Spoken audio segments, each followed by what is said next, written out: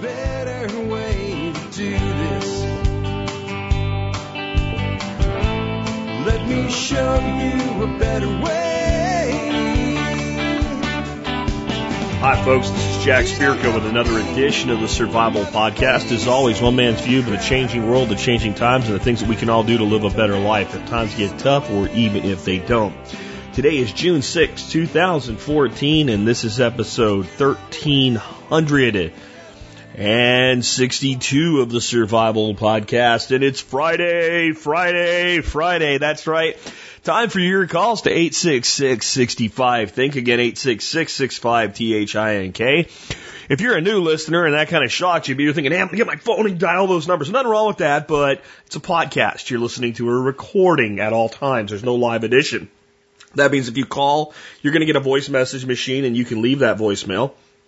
And if you follow the rules that I'm about to give you, the odds are that you may get on the show in the next week or two. And if you don't hear yourself on the show in the next week or two, it's probably a good idea to call it again. I would say with call volumes where they're at now, we get about 20% to 25% of the calls on the air. It's probably closer to 20% of real calls because I get a handful of calls each time I go screen that are just static and hanging up with people dialing a wrong number or something. And in fact, the number must have got out someplace recently because that's way up. So about, 25-ish%, 1 in 4 chance of getting on the air. If you do this, call from a quiet area, not from the back of a moped. Number 2, if you're on a cell phone, make sure you have good signal. There'll be nobody to tell you can't be heard and you're sounding like this. Hi, Jack. So you won't know. So you need to have good signal or call from a landline. From a quiet area. Ask your question, make your point, whatever you're going to do in 30 seconds or less. Just get right to it and then fill in details after that. Your call will go better and you'll be more likely to get through my screening. With that, again, only about a quarter of the calls get on the air. Now, a lot of times you did everything right. We just didn't get your call due to volume. Anyway, with that, before we get to your calls, let's go ahead and take care of our sponsor. Sponsor of the day, number 1 today, is Harvest Eating. The awesome Chef Keith Snow, who coincidentally you're going to hear from today. Yep. Chef Keith's going to be answering a question today. I'll tell you what, if you have any questions about cooking, get over to harvesteating.com. You can find everything you're looking for there. An amazing podcast, great seasonings. Man, I just put out a video on a brisket that I cooked and a rub that I make using Chef Keith's Low and Slow as the base for it. Awesome stuff. Check him out today, harvesteating.com, where you'll learn to cook seasonally and locally, and you'll learn why cooking is a prepper skill. Next up today, herbs of a different kind. Western Botanicals, my go-to source for anything and everything herbal.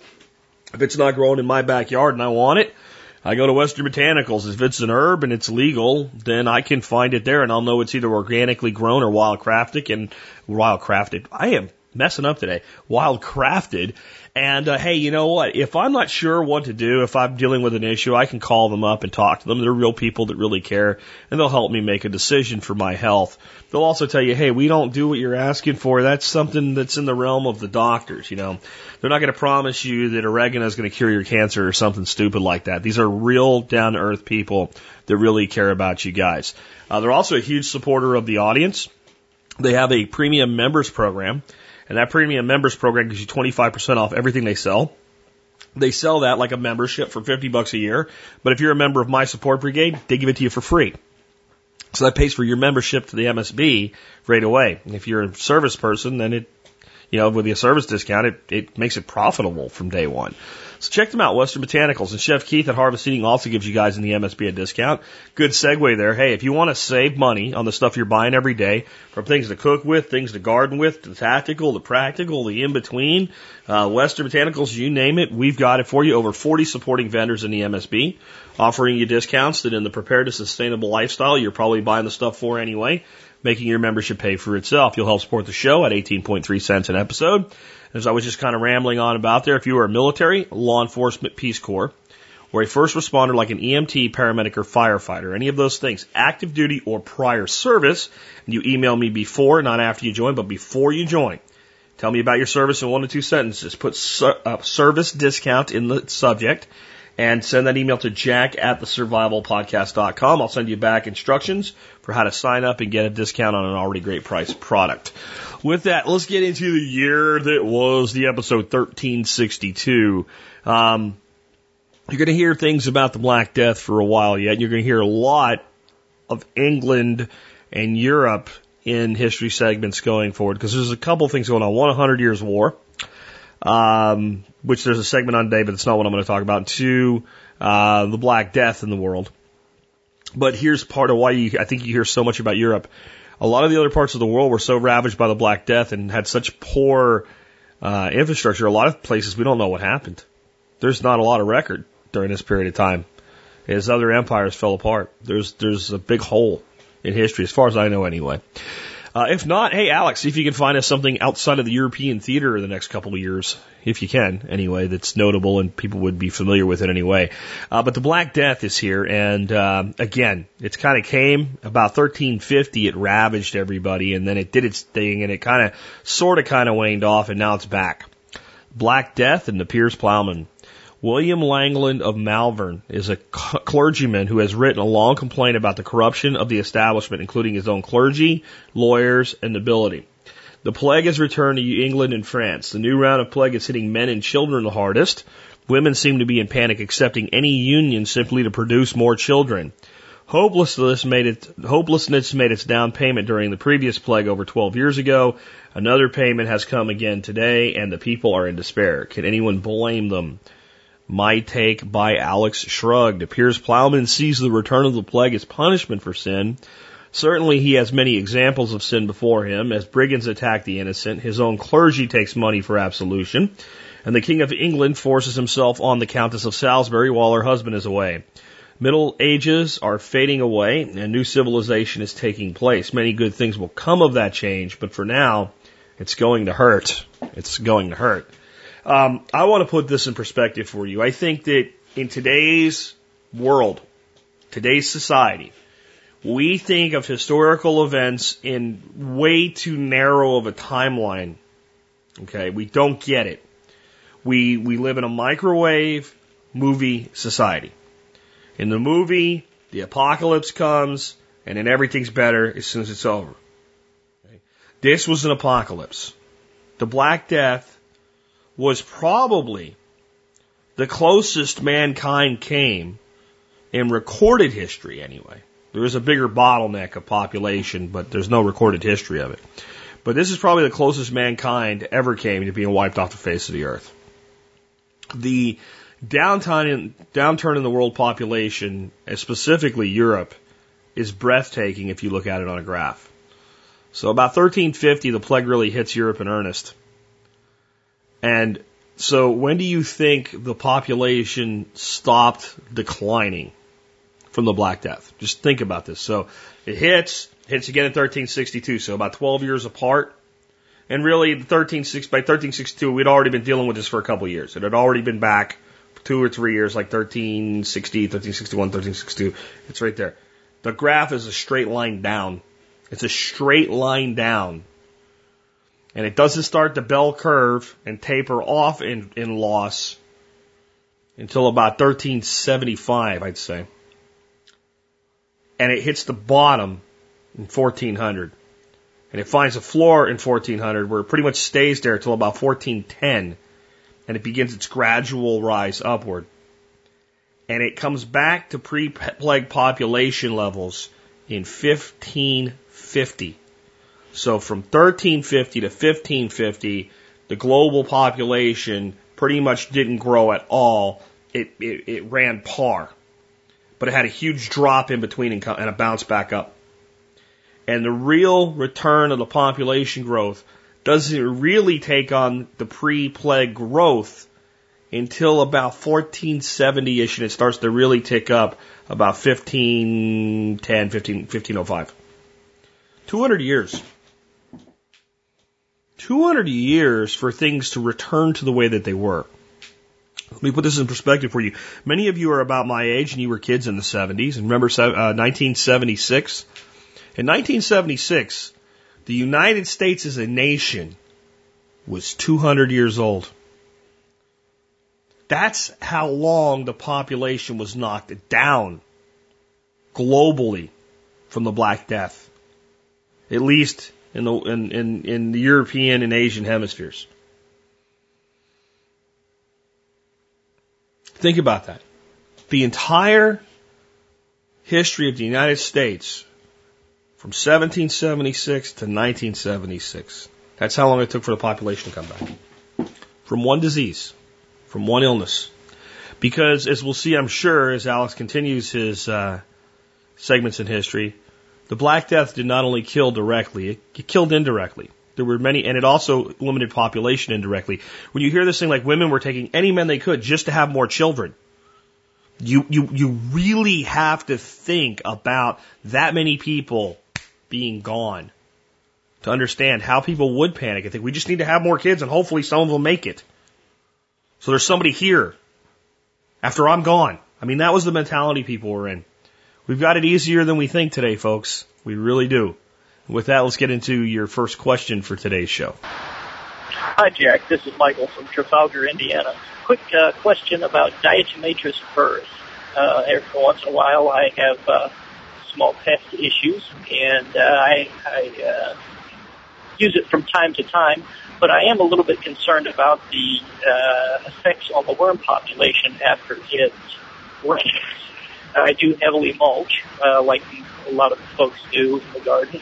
So I know that diatomaceous earth will set on top of the mulch until it rains, but I also know that the mulch is a primary food source for the worms, and was wondering about the effects on the worms when it rains, washes that diatomaceous earth down into the mulch. Thanks, Jack. Love what you do. Thanks. I have to believe if you took a bunch of earthworms and fully coated them in DE, they would not be good for them, that it would dehydrate them and pull moisture out of them.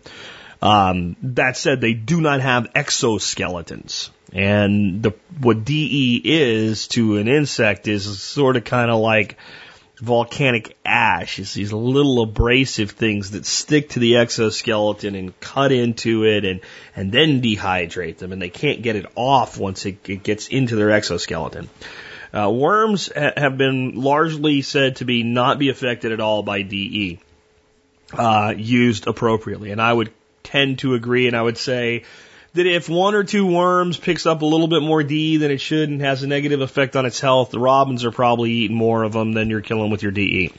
So unless you're saturating the ground with it on a daily basis, I wouldn't worry about how it affects worms. You do have to worry about how it affects beneficial insects and pollinators. It'll kill bees. It'll kill ladybugs. It'll kill ladybug larvae. It'll kill an aphid, but it'll also kill a green lacewing. It'll kill your spiders. It'll kill everything that's got an exoskeleton. Dead. That said, it's like a snare in that it's an indiscriminate killer. Okay, so you use it, it'll kill anything that comes into contact with it that has an exoskeleton. So bugs and arachnids. But unlike a snare, where if we leave a snare out in the woods and nothing triggers the snare, and it's there in 100 years, and it's made out of steel, something could die from it 100 years from now. DE, as soon as it gets wet, it's pretty much rendered harmless. It's only in its dry form, in a concentrated amount that gets stuck to the animal. As soon as it gets wet and mixed in with everything else, it pretty much can do no harm at that point. I guess it could build up over time, but it doesn't seem to work that way. Remember, this is a natural element. It's basically ground up, fossilized shell.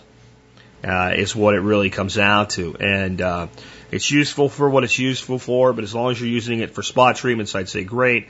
And try to wean off of that. And remember, there's a balance with predator-prey relationships in our gardens. If every time we see a pest, we're killing it, and we're decimating the population of the pest, we're not giving the predator any incentive to show up. Now, there's certain pests that don't have a lot of predators that we have to maybe take this action with, like squash bugs. I don't know anything that eats a squash bug at all, period. A chicken won't eat a squash bug. I've seen it once or twice.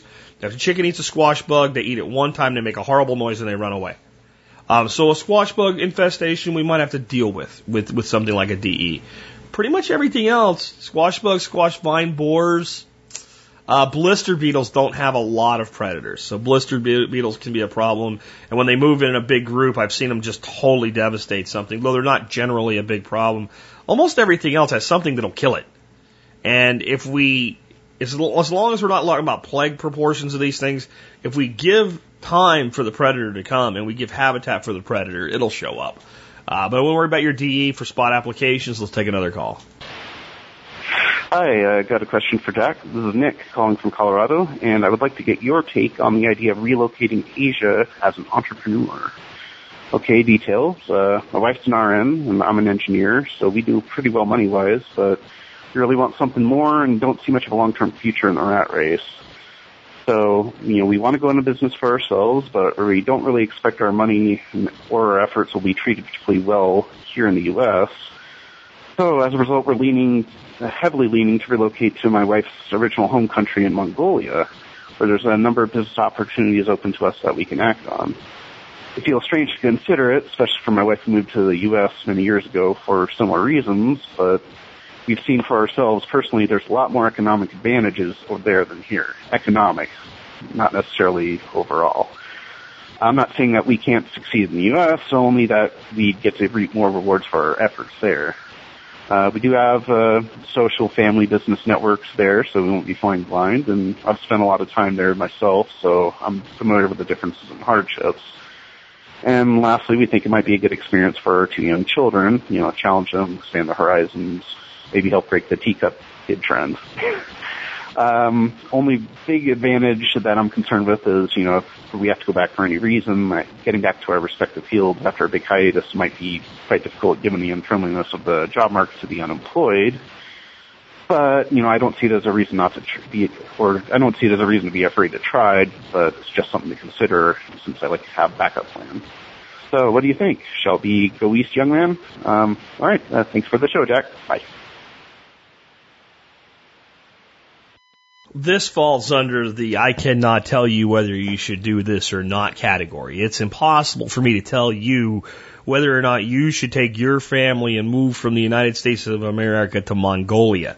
Now, when you hear the word Mongolia, though, and this is where the real beauty of this question is I can tell you some things to think about, and I can also point out what I've been saying, that there is a belief that America is where everybody that wants to be in business wants to be, and that is not true like it used to be, because money goes where it's treated well. We heard the caller use the same words right here.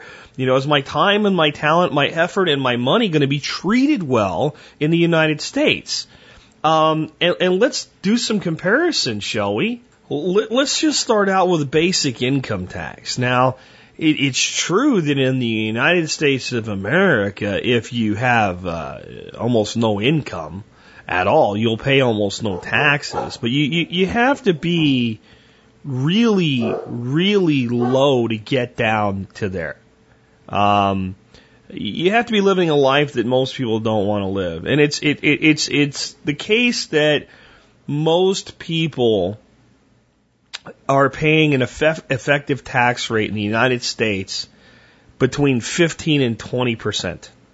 Right? That's after deductions and going through all kinds of crap and loopholes and accounting practices and things like that, and filling out massive tax returns and buying a house and deducting the taxes and the mortgage and things like that. But 15 to 20% is the effective tax rate. Top tax rate is 39.5% in the United States. So the people who are doing really, really well are paying a 39% tax on some, but not all of the money that they earn. You understand how that works? And the more money you make, generally, the more astute you become at divesting of income into expense categories, even if they benefit you. So you end up with an effective tax rate of 15 to 20% for the average American. How does that compare to Mongolia? Well, Mongolia has a tax on the sale of movable property, the sale of stocks and securities, okay, and income from activities, right? So that means all the things that you would do to earn money in a capital gains type of environment with running a business, okay, or what have you, or salary, wages, bonuses, incentives, and other similar employment. All of that's taxed the same at 10%, flat rate for everybody. If you sell immovable property, which in general would be real estate, it is taxed at 2%. Now here in the United States, if you own a house and you sell it, and at your primary residence, and you're moving to another primary residence, you can make $500,000 and not pay a dime on it. But that is not daily living, and it's not daily, it doesn't daily impact people.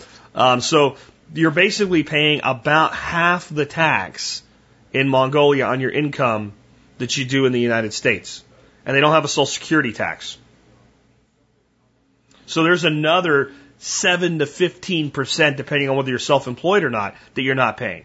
Okay, you got that. Because, see, that's the other thing. You say the marginal tax rate for even an upper income person in this country is about 20%, and it is. But if that person's self-employed, they're paying another 15% roughly by matching their own Social Security up to the Social Security cap.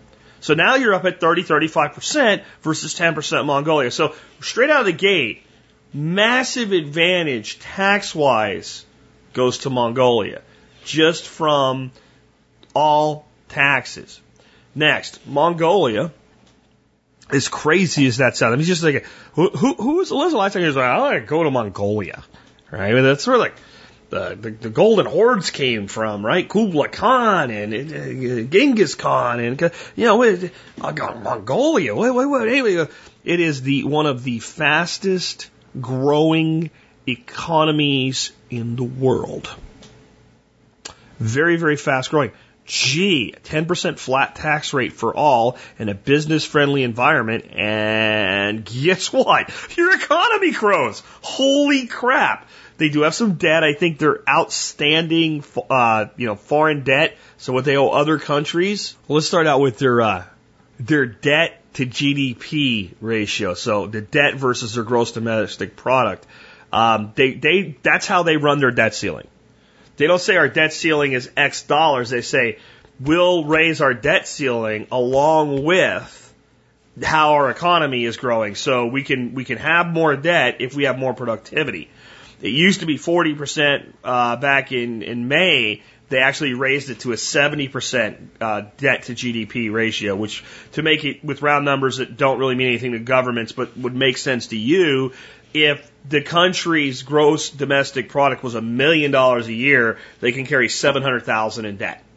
Got that? So how does that compare to the United States and our debt to GDP ratio? Well, if I go over to our the most depressing website that's one of my favorite websites to visit is usdebtclock.org. Like I say right now, our gross debt to GDP ratio in the United States is 107.52%. Meaning that we borrow more every year than we produce. This is not spending versus borrowing. This is production versus borrowing. All right? Or this is, I wouldn't say every year, that we're carrying 107% of our gross domestic product on an annualized basis, right? So our gross domestic product is about $16 trillion. You got that? And our debt's about $17 trillion.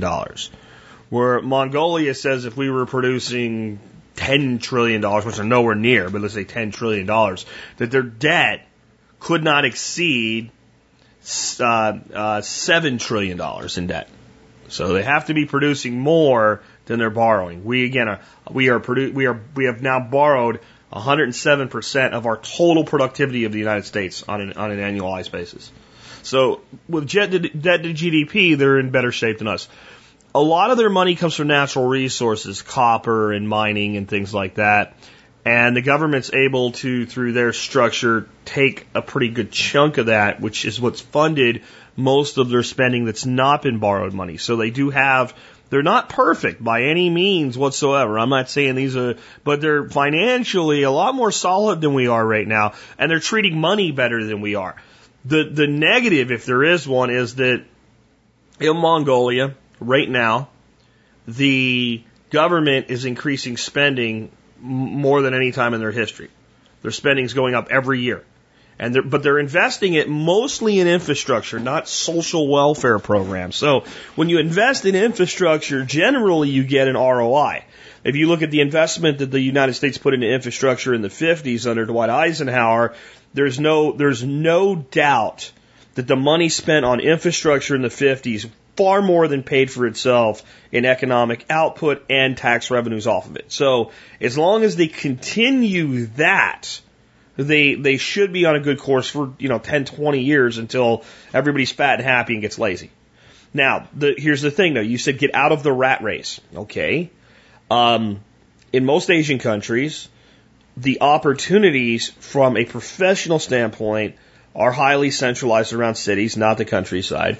And the population densities, even in Mongolia, in the population centers, are excessive comparative to anything we know in the United States. Think New York City and Chicago, and then make it worse. Okay? Compared to something like Dallas or Atlanta, more livable cities that have high populations, but they're well spread out. So think New York City, Chicago, and then make it worse, right? Think Tokyo, right? Think Beijing. And not as many people, but that's not type of density, even in Mongolia, in the heavy population centers, the few that there are. So that then has to make you ask yourself, if you're going to go into business for yourself and your wife's a nurse, will she plan on working in a hospital, or does she plan on going to some sort of individualized business that leverages that skill set, or doing something totally different? If you're going to go into a business that you're going to basically run as an online concern, and you have geographic freedom within Mongolia, then this financially, anyway, just purely financially, with how much money you get to keep of what you earn, increases your income by about 10% immediately. Immediately.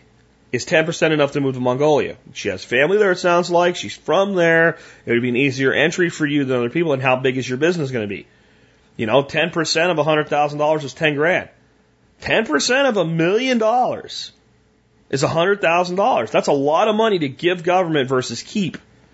So you have to look at all of these things that are moving around. But I thank you in the end, I can't answer this for you. You have to answer the lifestyle quotient, the things for yourself. The government of Mongolia is sort of kind of like the United States and Canada and England's governments all mashed together, and crapping out a new form of government that's a little different than there's very few nations that actually have a government that you would call what you call Mongolia's government. Mongolia's government is a presidential republic. So you have a president who's elected to 4 years. The president appoints the prime ministers approved by their version of Congress, the parliament. Parties nominate their people for higher office. The prime minister is the one that actually names the cabinet, that's subject to the parliamentary approval, the way that our cabinet's subject to our congressional approval. So it's like U.S. style government, except there's a prime minister in addition to a president, and the president at the executive level has more powers that we would call executive order type powers in Mongolia than they do here. So there's more centralized power at the presidency, but so far they seem to be okay. They're also a multi-party system. They're not a two-party system. So there's more choices for voters, and there's a greater overall say for now in Mongolian government with differing views, which can be good or bad depending on which way those views drag the country. But they do not have the same level of protections of individual rights that we do in America, yet it's pretty good, and they seem to stick to what they say, where we seem to say we're better, but yet our government ignores the Constitution when it's inconvenient. From what I can see, and I only looked into this a little bit with getting this question and going through it yesterday, from what I can see, pretty much if the government says something in Mongolia that they won't do, they pretty much don't do it. And that probably comes from the fact that the modern Mongolian government was created after the fall of communism, let's just put it that way, throughout the Union of Soviet Socialist Republic and throughout much of the world. And the people there remember that. They remember the socialist state.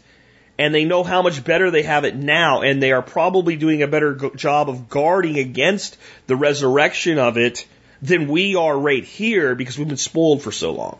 So Mongolia is just one example of the type of thing that I was talking about last week when I said entrepreneurs are not, or actually Monday, not so hip on building businesses in America anymore. Individually, sir, you have to figure out for yourself, but I wouldn't blame you. Oh, there is one high tax one high tax in Mongolia, 40%.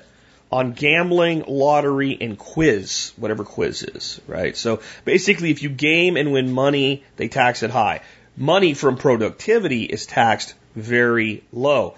Oh, and if you're a writer or a product designer, if you're making royalties and patents and things like that, or you're a athlete or an artist or something like that, so from creation of scientific, literary, and artistic works, invention, product designing, organizing, and participating in sports competitions, art performance, or any other similar activity, you're taxed at only 5% in Mongolia. So it seems like those are things that generally, I don't see patent royalty in there. It makes me think that, but I don't see that in there. Those types of activities generally benefit greater numbers of people and yet pay the person doing it less money, except the sports competition thing, although it is entertainment. But a lot of these other things, like these artistic things, seem to be things that pay very, very low and have a greater social benefit, and Mongolia taxes them lower. I'm not sure how I feel about that, because it's kind of like a subsidy, but it's not really. It's just the government taking less money. I don't know. A lot of things that I would have a real problem with here, when you're taxing people at 39% of their income, I tend to feel a little less negative about, at least a little bit, when you're only taxing people at 10% of their income, and you're treating everybody else pretty much the same. I don't know. It's up to you guys, but those are the things I'd think about. Let's take another call. Hey, Jack, this is Clinton in North Ohio. I have a question for Chef Keith Snow. My question is this. I like to make tomato powder, garlic powder, dehydrate and grind up and all that sort of stuff, things from my garden. Problem is that after a while, the contents in the jar kind of, settle down and stick together. So is there a natural anti-caking agent that I can preferably make on my own, or if I have to purchase, that does not contain gluten, as my wife has gluten sensitivities, and in general, no one should probably be consuming gluten anyway. But, so yeah, that's my question, and I'd be interested in knowing what the answer is. Thank you. It's our first of 3 questions for the expert council. Those new to the show, if you'd like to make a call for the expert council, you dial the same number, 866-65-THINK. Then you fire off an email to me and you say, hey, Jack, I just made a call for expert council member so-and-so. Called you from number XYZ. And then I can find your call and get it sent to the council member, assuming that it's audible and can be heard and what have you. And in this case, we have a call here for Chef Keith Snow. So let's hear Chef Keith's answer. If you want to know all the members of our council, every show has a listing of our expert council members and the links to their websites and what they specialize in. So let's go ahead and hear Chef Keith's response to this question. Hey, this is Chef Keith Snow from Harvest Eating. I wanted to answer Clinton's question from Ohio. Now, Clinton, really cool stuff that you're making these powders and using all of your, raw materials like this. This is a pretty creative thing to do. Back in the day when I used to work in restaurants, we would make mushroom powders from lots of different types of mushrooms. And for those folks that don't know, when you make a powder like a tomato powder or a mushroom powder, what have you, you're getting a ton of flavor. Like in the example of the mushroom powder, we used to add that to sauces that we would put on steaks and grilled chicken. And that punch from the super concentrated mushroom powder was really delicious. And you can also make your own chili powder and things like that quite easily. So, Clinton, your question was about how to keep it from clumping. And I know a few things about this because, as many of the listeners know, there's a ton of you guys and gals out there that order the Harvest Eating spice blends that you see Jack use.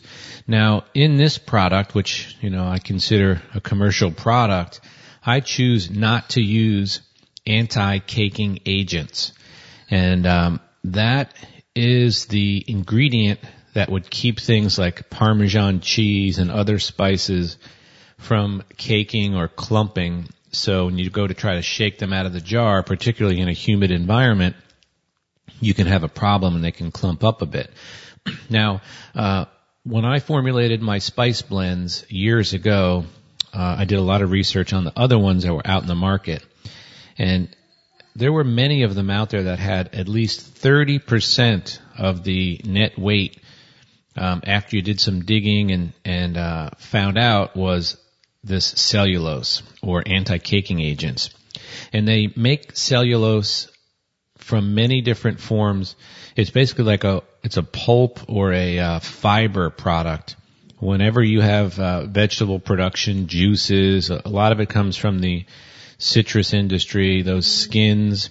When they're ground up and dried into a powder, they can have this anti-caking effect. So there's lots of different formats that manufacturers use to build these anti-caking agents, but I didn't like the fact that so much of the product had them in there, and some of them are nastier than others. There's a few that aren't so bad. I'm going to point out a few of those now. Now, the super low-tech way to keep your powders from clumping, Clinton, would be just to use some white rice. And if you had a little shake bottle of some sort, you could put, some white rice in there.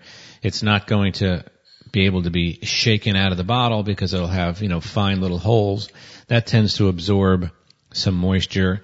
The next choice for me would be potato starch, and you can mix just a little bit of potato starch, and this is something you'll have to play around with because I don't know how much powder you have, but you can start by adding a few pinches of it into your powders.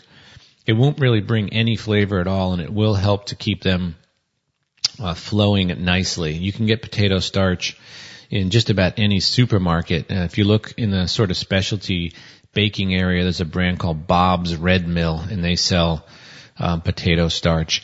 Now, if you want to get a little more sophisticated, go to a website called Modernist Pantry, and this is where they sell supplies for people interested in molecular gastronomy, which is the blending of science and food. But there's a product there. It's microcrystalline cellulose, and this isn't going to be a more commercial type product. You can get, I think, about a pound of it for $8 or $9. So if it were me, I would try, just like I said, I'd try the rice, then I'd go to the potato starch, and ultimately, if you're really into this, you're not going to die by eating a little microcrystalline cellulose. So that's how I would do it. But really cool thing that you're doing, making these powders. And there's a lot of, like you mentioned, tomato powder. There's a ton of uses for things like that. So hats off to you, Clinton, for being so inventive. And lastly, before I leave you folks, I want to thank you for supporting not only the Survival Podcast, but also the Harvest Eating Podcast and Harvest Eating in general. So many of you out there are buying our spices and reordering them, and I really appreciate that. I wanted to let you know that right now, for a limited time, we are offering a 25% discount with the coupon code BEACH, like summer, BEACH. So if you come over to harvesteating.com and go to the store and check out our spices, this BEACH coupon code is even a bigger deal temporarily than the TSP MSB deal. So I wanted to mention that to you guys. Thank you all so much. And Clinton, I hope that helps. Take care. Hi, Jack. This is Alan down in Houston. Look, I keep hearing you mention Yopon holly, and I wanted to call in, being from Houston, where insane amounts of this plant grows, and offer some useful info on this plant and why it's actually an extremely useful crop to have. First off, Yopon holly actually is native to the U.S., southeastern U.S. It grows in 11 states, from Virginia all the way to Texas and Oklahoma. Pretty much the entire Gulf Coast and lower Atlantic, this plant grows.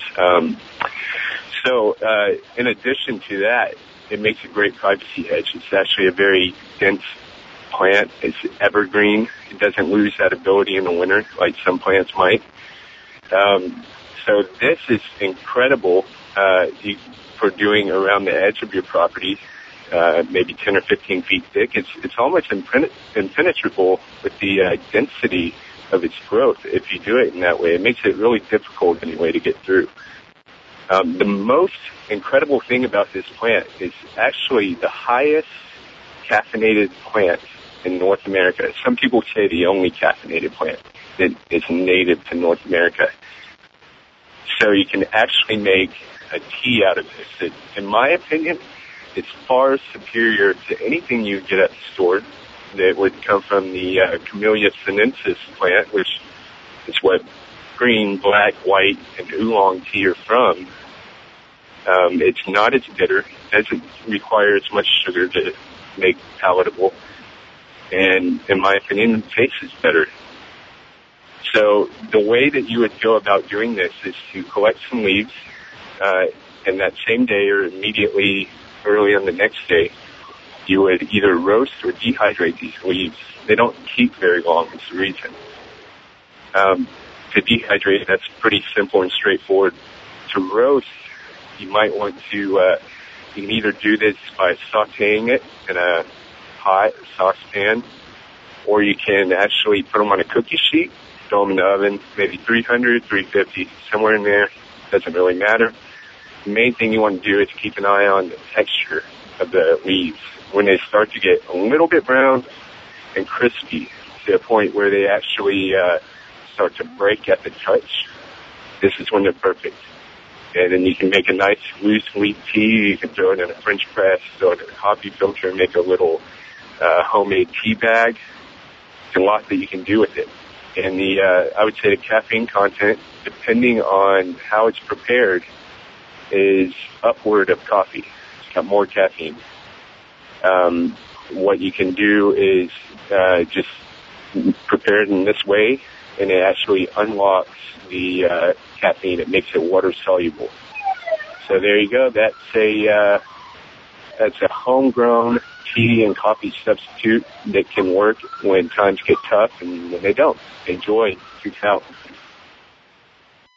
Well, initially I was very, very excited about this call, and I still am to a degree. I want to bring up something very, very important for you to consider if you're thinking of using Japan holly as a tea. And that is that there is a mimic out there. A lot of things that we forage for are very, very unique.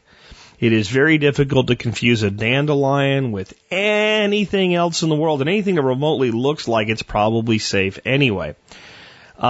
This is not so with Japan holly. There is an invasive species, and some species legitimately are invasive, and this is one.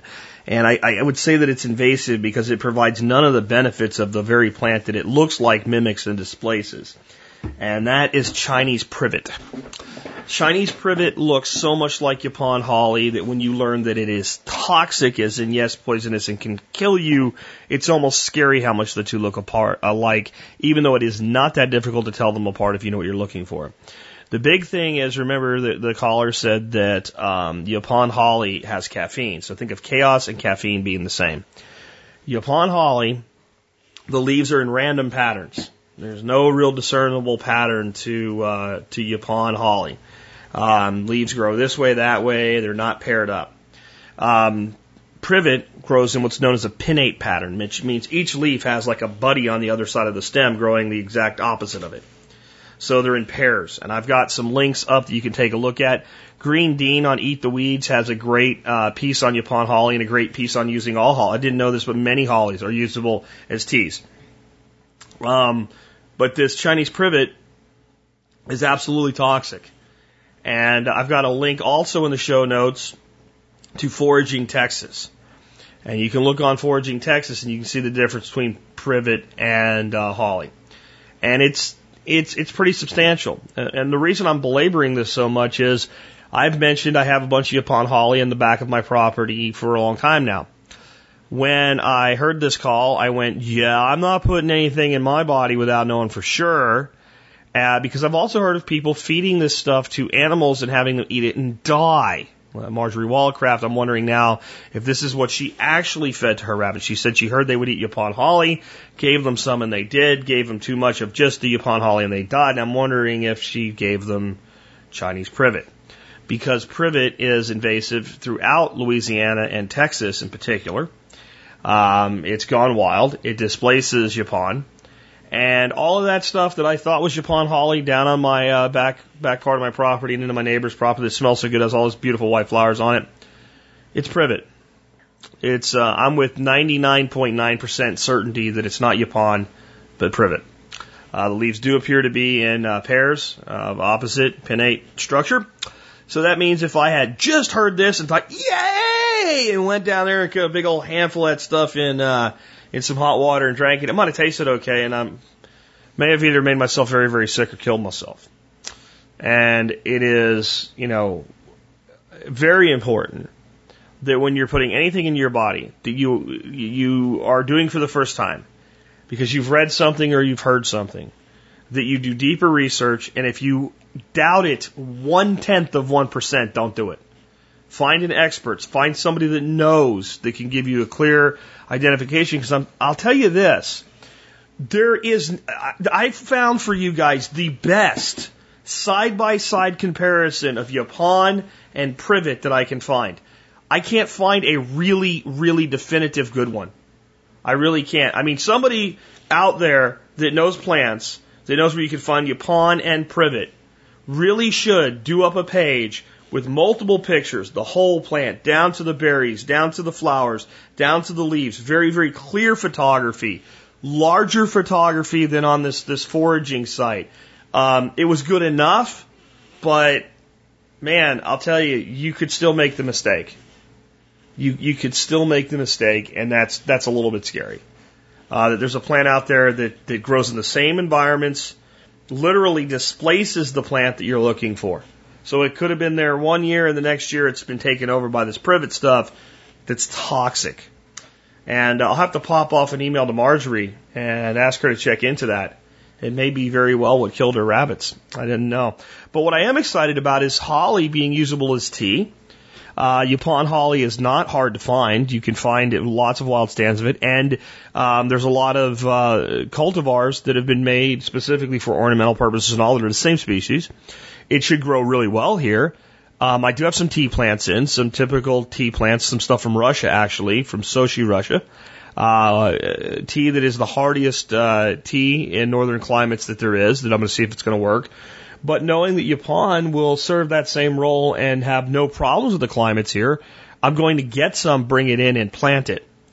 But again, please be careful when trying things internally until you are 100% sure that you know what you're dealing with. Again, 0.1%, you're not sure, don't do it. Let's take another call. Hey, Jack, this is Rich from the Lehigh Valley with a teacup report. My wife, who's a 6th grade teacher, was complaining to me last night about a student of hers who got a 33 on his final math test. She said, I even let the kid use an information card, and he still got a 33. Never hearing the term information card before, I asked her what that meant. And she said, well, I let the struggling learners in my class take a white index card and write any information that they might find beneficial to help them when they take a test. So I said, you mean a cheat sheet? And she rolled her eyes and said, well, that's what some of the other teachers call it, but we call it the information card. So take care. Bye-bye. Really, please pause for a moment and listen to the sound of my brain right now.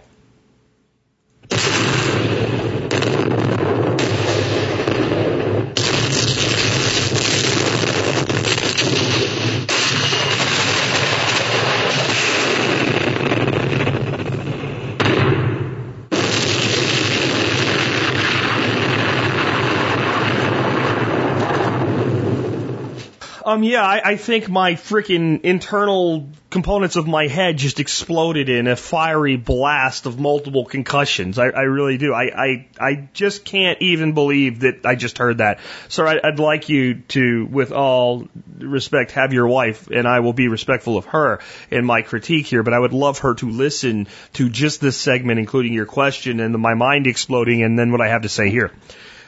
You've got to be kidding me. Ma'am, I'm sorry. I know you think you're helping. You are not helping. You are not helping. You are not helping. You are not freaking helping. Especially what you're doing is you're legalizing cheating for the people that most need to learn. You're handing them off to the next grade if they're competent enough to cheat when you legalize it. And teachers, aren't we all supposed to be fair? We're all supposed to be fair and equal and nice. You're letting the weak student cheat? You're letting the weak... You have to be kidding me. It's not an information sheet, and the reason other teachers call it a cheat sheet or a crib sheet is because that's what it is. Testing a student's knowledge with a test is to see if they've learned and retained the knowledge so that it can be applied later in life. Okay? Plain and simple. That's what it's for. You haven't learned and retained the knowledge if you need to write it down on a little piece of paper and then look at it while you're taking the test. And the kid got a 33. The kid got a 33. Do you know why? Doesn't care. The kid doesn't care about passing. Does not care. Doesn't want to do the work and doesn't want to learn. And I'm sorry, ma'am, you're not helping. Because as long as you're saying, well, you know what you can do? You can get an index card, write down all this stuff. The child has no reason to care. We're destroying our children's lives right now actively in this country. And I'm not going to be hard on this lady because I guarantee you that she did not come up with this all by herself. She wasn't sitting there one day, you know what I'll do? This is some bullshit that's inside this school system that sanctioned this crap. And it's got to stop. It's got to go. Whoever started that practice and said, you know what we should do, and we'll teach other people to do, should be fired. Fired now, this second, yesterday. Back charged in their paycheck. Whoever came up with this practice, from the day that they instituted it forward, not only should they be terminated, they should have to pay back the public education sector the money they stole from the people of their district by sanctioning cheating on tests. Fired. This is just, but as mad as I am, do you think that my mind really explodes with this? Because of this. No. It's all of it. Not keeping score in games so nobody's feelings get hurt. You know, Common Core crap that was written by one guy because he wanted to equalize white privilege. Whatever the hell that's supposed to be. You know, I'm personally as a white male today, there is no thing I could be and be more demonized by media and the general down-brained public than a white male. I am the most evil thing on planet Earth for my skin color and my sex. Two things I have no control over. So there's that. There's Easter egg hunts where parents put the freaking eggs in the middle of a parking lot because the kids can't be challenged to look for the eggs. And now there's Easter egg hunts, I hear, where they have blue and red and green and yellow and every kid gets a color so no one kid gets too many freaking eggs. You got people in my own state of Texas a couple years ago wanting to build $1 million bridge across a freaking ditch that was 4 inches deep so kids could get across the ditch when they were already getting across the ditch. Not only did they not need a bridge, but the reason we needed $1 million bridge was to comply with multiple homeowners associations. $1 million for a bridge across a ditch? You gotta be kidding me. A ditch that doesn't need a bridge? You gotta be kidding me. We're destroying our children's lives. Do you got that, America? We're destroying the lives of our children. We're destroying the futures of our children. If children cannot fail, they cannot know success. If children cannot fail, they can never know success. One cannot know success without knowing failure. One cannot know victory without knowing loss. One cannot know the value of hard work until one deals with the consequences and defeat of apathy, slothness, and laziness. Our species was designed to optimize itself through challenge, and we're removing every challenge our children face and then saying, look at them, they're all lazy and apathetic. No, you're lazy and apathetic, America, for making them that way. You have trained the results that you're seeing and bitching about. This shit has to stop. And parents, if you hear shit like this in your school district, take somebody to task for it. Have somebody's head over. Better yet, do the right thing. If there is any way that you can do it, get your child into a private education system or into a homeschool or a homeschool cooperative or anything out of this system. This system is done. It's dead. It sucks. It's based on an 1880s model of Prussian education designed to program children to be cogs in a machine, and they can't even get that right anymore. It is an archaic, dying system, and it is currently digging its own grave. Extract your children from it, and if you're a teacher in it, defy the system, challenge your children, ask them to do more, don't give them a frickin' cheat sheet because they're weak. Force them to study harder so that they'll become strong. And if you're not willing to do that, I'm sorry, and I know I said I wouldn't, insult this person, but it's not personal. I'm serious to everybody. If you are a teacher today and you are not willing to buck the system where it's wrong, and you're not willing to challenge your students to do something else, find something else to do because you're not helping. You might be well-intentioned, but you're not helping.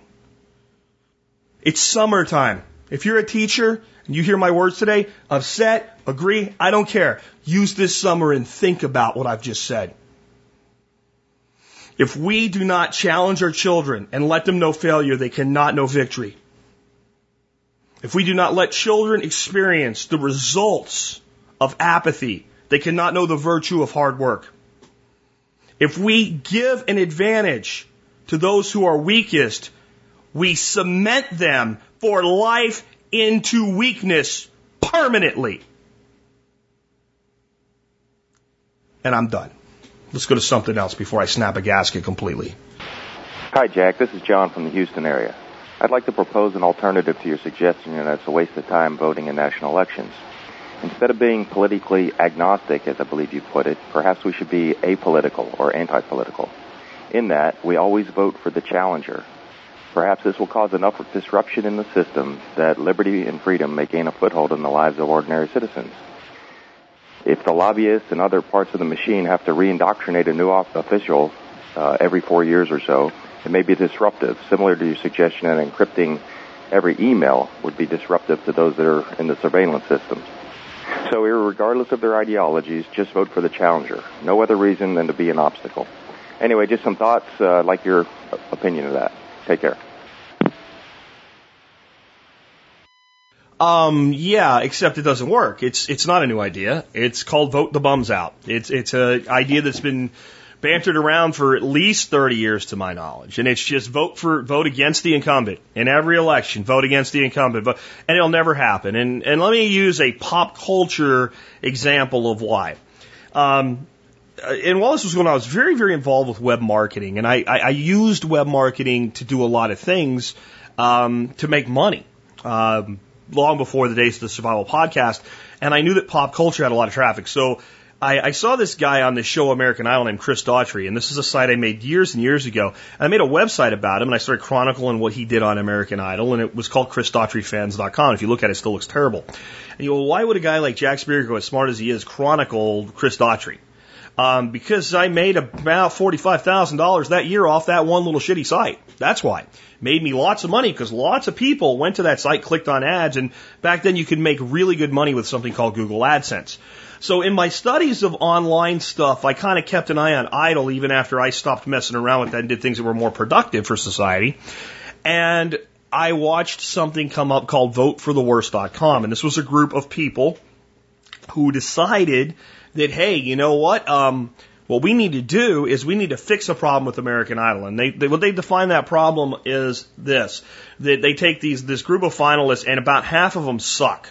They have no business being there. There's plenty of people who are better than they were that don't get to the finals. And this is all about the formula of non-reality TV and putting these 6 crappy people up with these 6 decent people with only 1 or 2 really good solid people, because it's all about the making of an image. And that while it's not completely predetermined who's going to win, you can bet that they know who the final 4, 5, or 6 are going to be. Right from the beginning, the whole way through, it's not really set up as a competition. And they said, well, we're going to fix this with a form of popular protest. We'll come up with a website, and everybody that is part of our web community will call in and vote for the very worst performer that night. And by doing so, we won't make them win, but we'll save them from losing. And we'll constantly vote for the worst and keep the worst people around as long as possible until Idle stops doing this crap. Well, ironically, it actually seemed to have an effect, and you could actually see it work if you watched what they were doing. And you also watched it fall apart and stop working as they got up into the final 5 or 6, which is where it would stop working anyway, because the natural voting overtook the artificial weight of the worst. And as you got closer and closer down to 4 to whatever, last bit, had no effect at all as far as they could discern. Why? Because the closer you get to picking between two, the more polarizing the natural vote's going to become. And what that means is when we look at our elections on a national level, dead people win elections. Dead people win elections. I'm not making it up. It really happens. There's a campaign going on. One guy dies. He's dead. People vote for the dead guy over the guy that has a pulse. Now, if this was enlightened voting, we'd like to have no one, please. I get it, but that's not what they're doing. They don't even know the guy's dead. They don't care. One has a D, one has an R. I'm going to pick one. This is how most voters vote. And what you're asking to happen is enough people that believe in at least the marketing of the Republican Party to vote for a Democrat. And then you're asking in the next cycle for enough people to believe the marketing of the Democratic Party to vote for a Republican. And I also would tell you that I think that the effect would be very, very minimal. Very, very minimal. Presidents generally get the most done in their first term anyway. It's just the facts. If you look at it, you'll see that Obama got a lot done in his first term. And halfway through the second term, which is where we're headed to, you're a lame duck. So if you had the Congress completely gutted, right? So the House was gutted every 2 years, and the Senate was gutted by a third every 2 years, and wholly every 6. Would it have an effect? It might. It might. Now, see, here's the thing. The party dues system still keeps whoever wins accountable to the corporatocracy, right? So that's still there. But if there was no old guard there to enforce the party dues system, if everybody showed up and there was nobody there at all from the previous session, then maybe. But it ain't going to happen. It isn't going to happen. It is not going to happen. Period. The people of this country won't vote for a good candidate. Right? And if you won't choose a good candidate, then you're not going to turn your back on the marketing that's led you to choose a shitty one. Because the American people have now been conditioned to vote for shitty candidates. We expect our candidate, if we're still voting in these things, to suck. We expect, well, Mitt Romney sucks. Of course he sucks, but he's better than Obama. And even the people that vote for Obama, right? Now, there was the whole Superman image and the, walk on water crap and all that led to the first term, right? And it was like Bush was so villainized that people were willing to believe any pile of bullshit and the whole Cinderella story and everything else. But by the time we got to the last election, by the time we got to the first term, most of that crap was gone except from the unicorn farters, right? But the average Obama voter's like, well, this guy's not good. He's not what we thought he was, but God, look at Romney. He's worse. We expect our candidates to be lousy. We actually can't accept that there could be a candidate that actually believed in the Constitution of America. We would think there's something wrong with them. Do you understand? I mean, that's the truth. Like, if you've been eating garbage your whole life, candy, fructose corn syrup, Coca-Cola, whatever, and if somebody puts a plate of food in front of you, this is 100% natural. A natural tea that's not sweetened with sugar, that's just maybe a little bit of honey, a little bit of lemon, and good quality food. You would think the person would be like, oh my God, this is amazing. No, the person that's lived on a 100% diet of American garbage their whole life will turn their nose up at quality cooked, whole, natural food the first couple times they see it, smell it, touch it, try to eat it. I don't like it. Now, if they'll start eating it, give it a chance, and eat it for a while, they'll go, wow, this is, wow, how did I eat that? And then, oh man, I miss that junk food though. And you go and you eat some junk food, you go, that tastes like garbage. I don't want that anymore. That's our political system. We're not going to vote the bums out because we expect the bums. And we actually think our bum's better than the other guy's bum. This country doesn't need some kind of scheme where we just flip-flop who's in power every 2 to 4 to 6 years. That's not what we need. We need the country to, at minimum, be run by the Constitution that founds its law. And the only way that can happen is for the American people to give a shit. And they don't. As long as they don't, if you want to make something happen, look inside the borders of your state and your county. And maybe you can get something done. Or keep voting for those idiots that are running for president. Keep sanctioning evil and see how that works out for you. Anyway, let's take another call. Hey, Jack, it's Matt from Michigan. I was listening to your episode about World War II combatives with the two guys from Canada. That was a really good episode. I listened to it twice. In the past, I found a book that I read called Get Tough. It's a really thin paperback. It goes through a lot of those principles. And some of those principles are also taught at those target-focused training, live training seminars, which I thought was really good. I've been doing some martial arts for a while, Wing Chun, and I'm thinking of adding some of that kind of training into, to help with practical use and self-defense. Yeah, it was just a really good episode overall, and thanks for it, and thank you again for your show. Bye. When I heard that name, Get Tough, I looked that book up and I was like, I remember that book being sold in like magazines like Black Belt and Outdoor magazines and Soldier of Fortune when I was like a little kid. I'm like, I know. And I looked it up and that book was published in 1979 by Paladin Press. And it's okay. I think the techniques in it, the reason that they're good is they open the mind to the fact that everything doesn't have to look pretty and like it's on TV. I think that's really the most advantage to that. Paladin Press, by the way, has just an amazing storehouse of knowledge. They're a company that figured out the internet when the internet figured itself out, but was around way before the internet and doing back of the book marketing and in magazines, like I said, like Black Belt and Soldier of Fortune and things like that. And by the way, they're an MSB supporter and they offer a really great discount for you guys if you're interested in anything. And they still sell that old book from 1979. It's still available. It's pretty cool that that's still available. I want to say a little bit about martial arts as a whole. When you start talking about something like Wing Chun. Wing Chun's something that I played around with. We even actually used to do almost like a game with Wing Chun, like slaps. Remember slaps where you put your hands and then you had to sit there and wait for the other person to go and then had to try to get out of the way. We do a game with Wing Chun and it goes in series. So it starts out with 1-to-1 motion. So the two people stand in an opposing stance, wrists against each other. One strikes, the other blocks. And then you go back and then the other person strikes and the other one blocks. And the blows are all to the body, to the torso. So above the waist, between the shoulders, below the throat. But you go with full contact. And that's really a great exercise. And then you go to a 2-to-2 ratio, which is a strike, a block, and then a return strike and a return block. And this is at full speed. You can start out a little bit slower to learn some of the techniques, but you can go up as many times as you want. But usually going to 3-to-3 is about as 3-to-3 to 4-to-4 is about as high as anyone wants to go.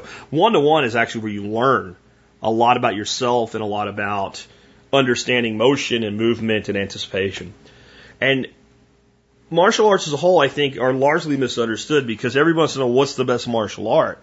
Martial arts really are not about making it so that two people can climb in a ring and fight with each other. They're about understanding yourself and fighting and your body as a weapon so that you can survive if you're attacked.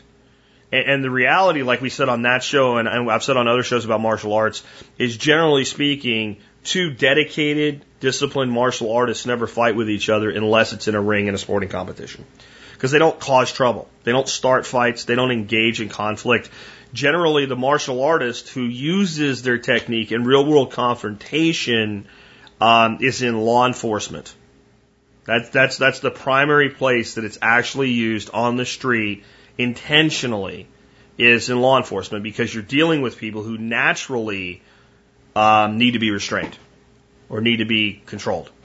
Law enforcement I guess I'd consider, prison guards, jail enforcement agents, etc., to also be in law enforcement. So I'd say that's the absolute number one place that it's used. Is it used in the military? Some, but not much.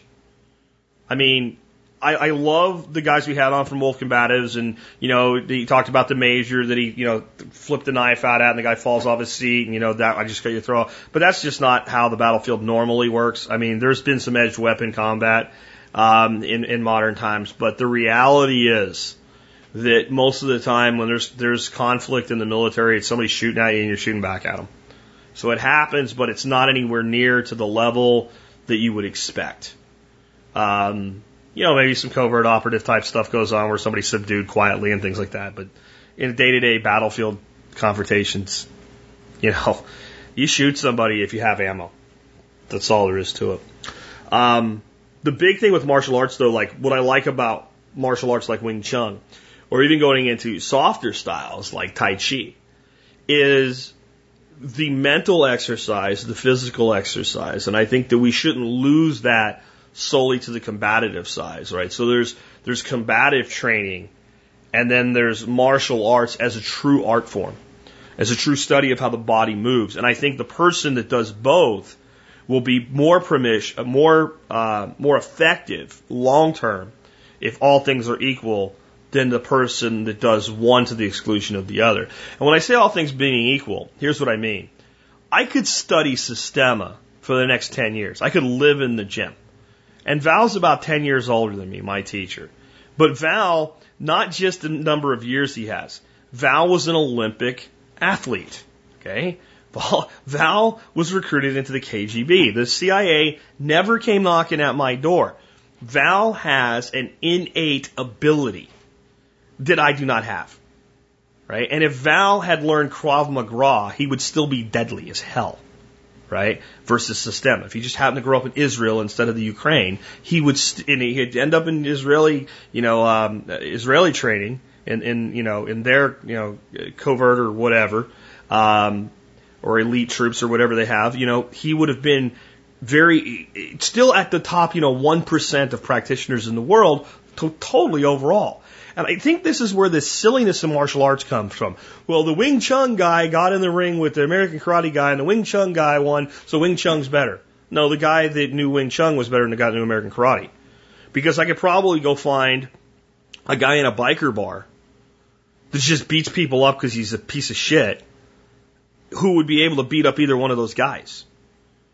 And I could probably go find a guy from Wing Chun or a guy from American Karate that could beat that biker guy up.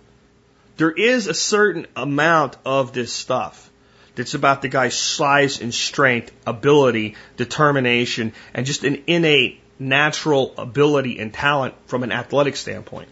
And when we say that's not true, we do a disservice to martial arts. When we say things like, it doesn't matter how big the guy is. You can use his own strength against him. Okay, sure. I'll find some guys that, if you try that with, it's not going to end well for you. It's really not.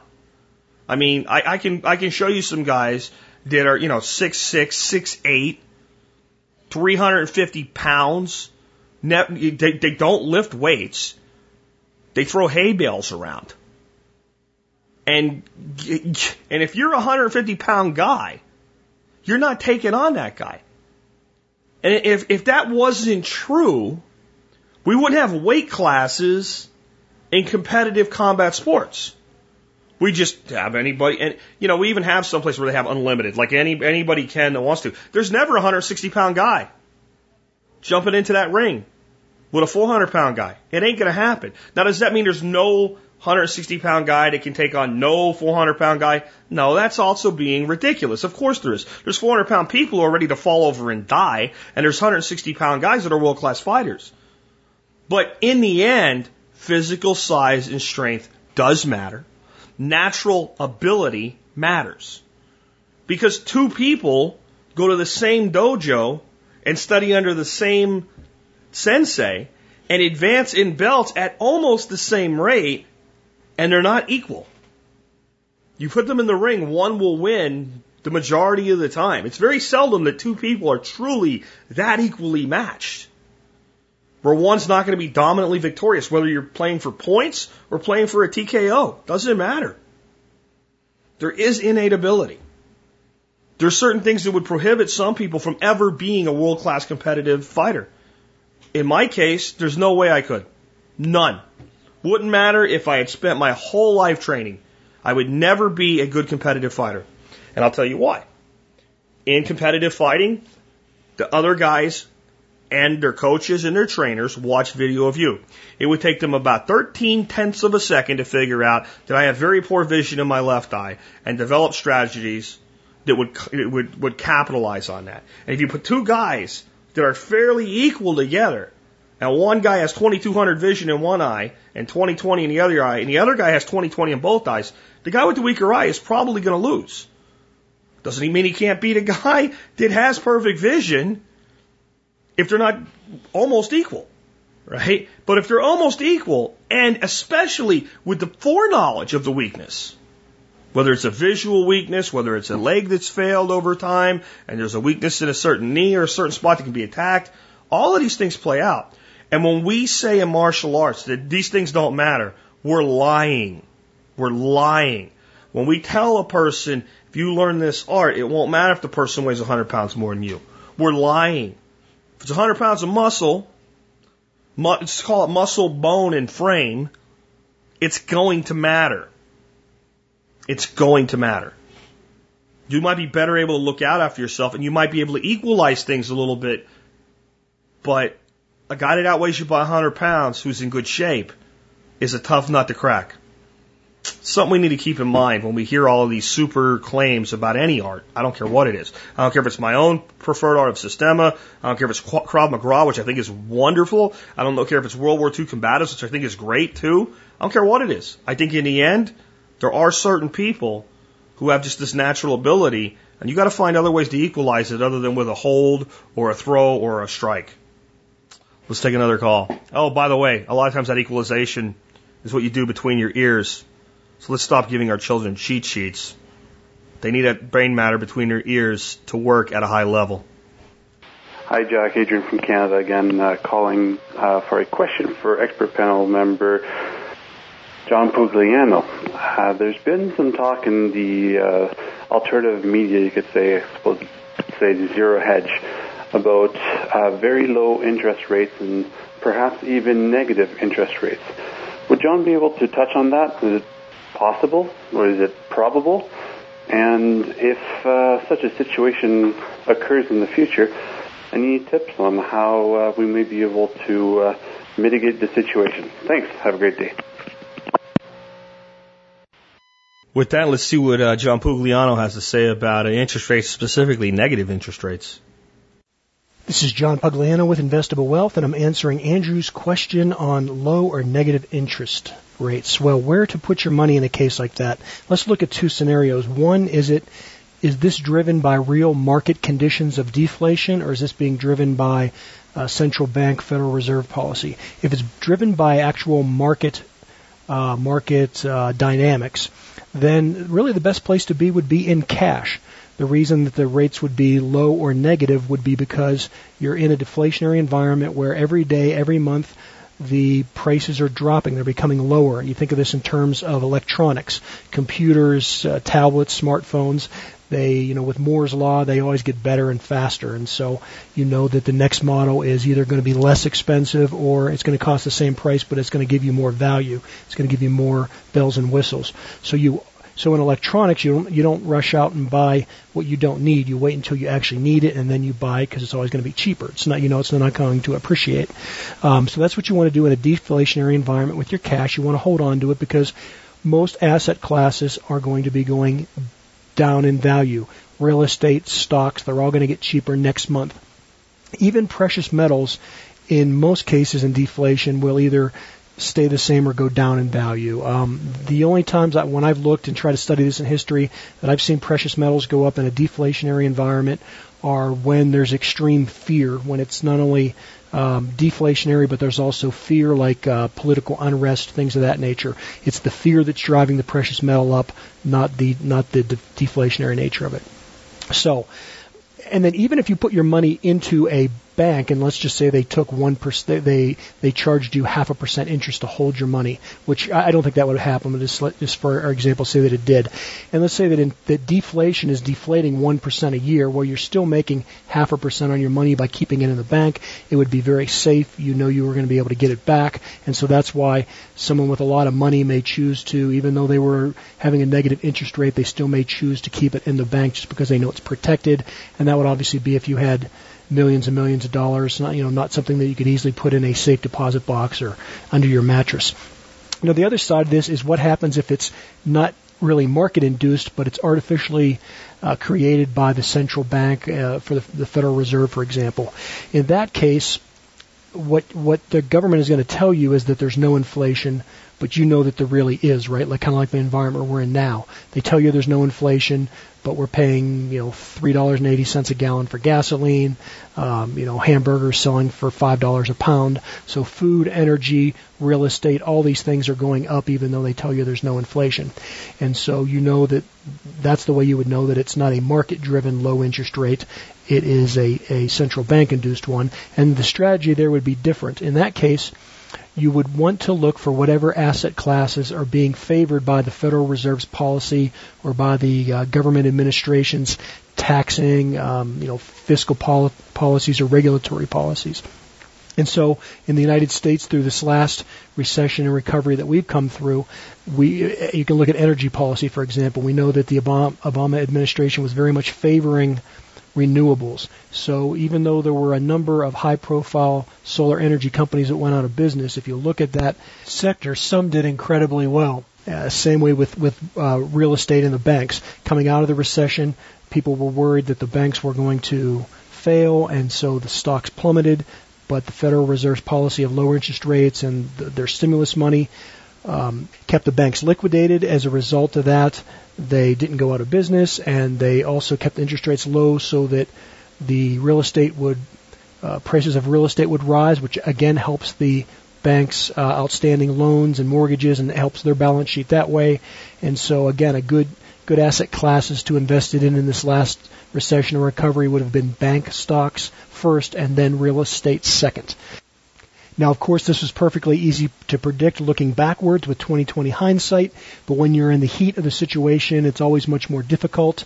The next time we go through something like this, it will be hard to tell, and the problem is that the pattern is always the same.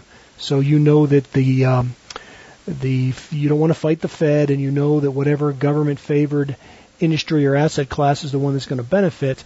The problem is that although the pattern remains the same, the players change. So it's not always going to be the same group of companies or industries that benefit. And that's why you have to have situational awareness and just learn the basic principles and then apply them to that particular situation. Andrew, I thank you for your question. I hope that gives you the answer you were looking for. For the Expert Council, this is John Pugliano, Investable Wealth. Hi, Jack. You said you wanted to see a show by American TV that showed the wild, wild west and frontier without all the gunslinging and everything like it really was. We had that show. It's called Little House on the Prairie.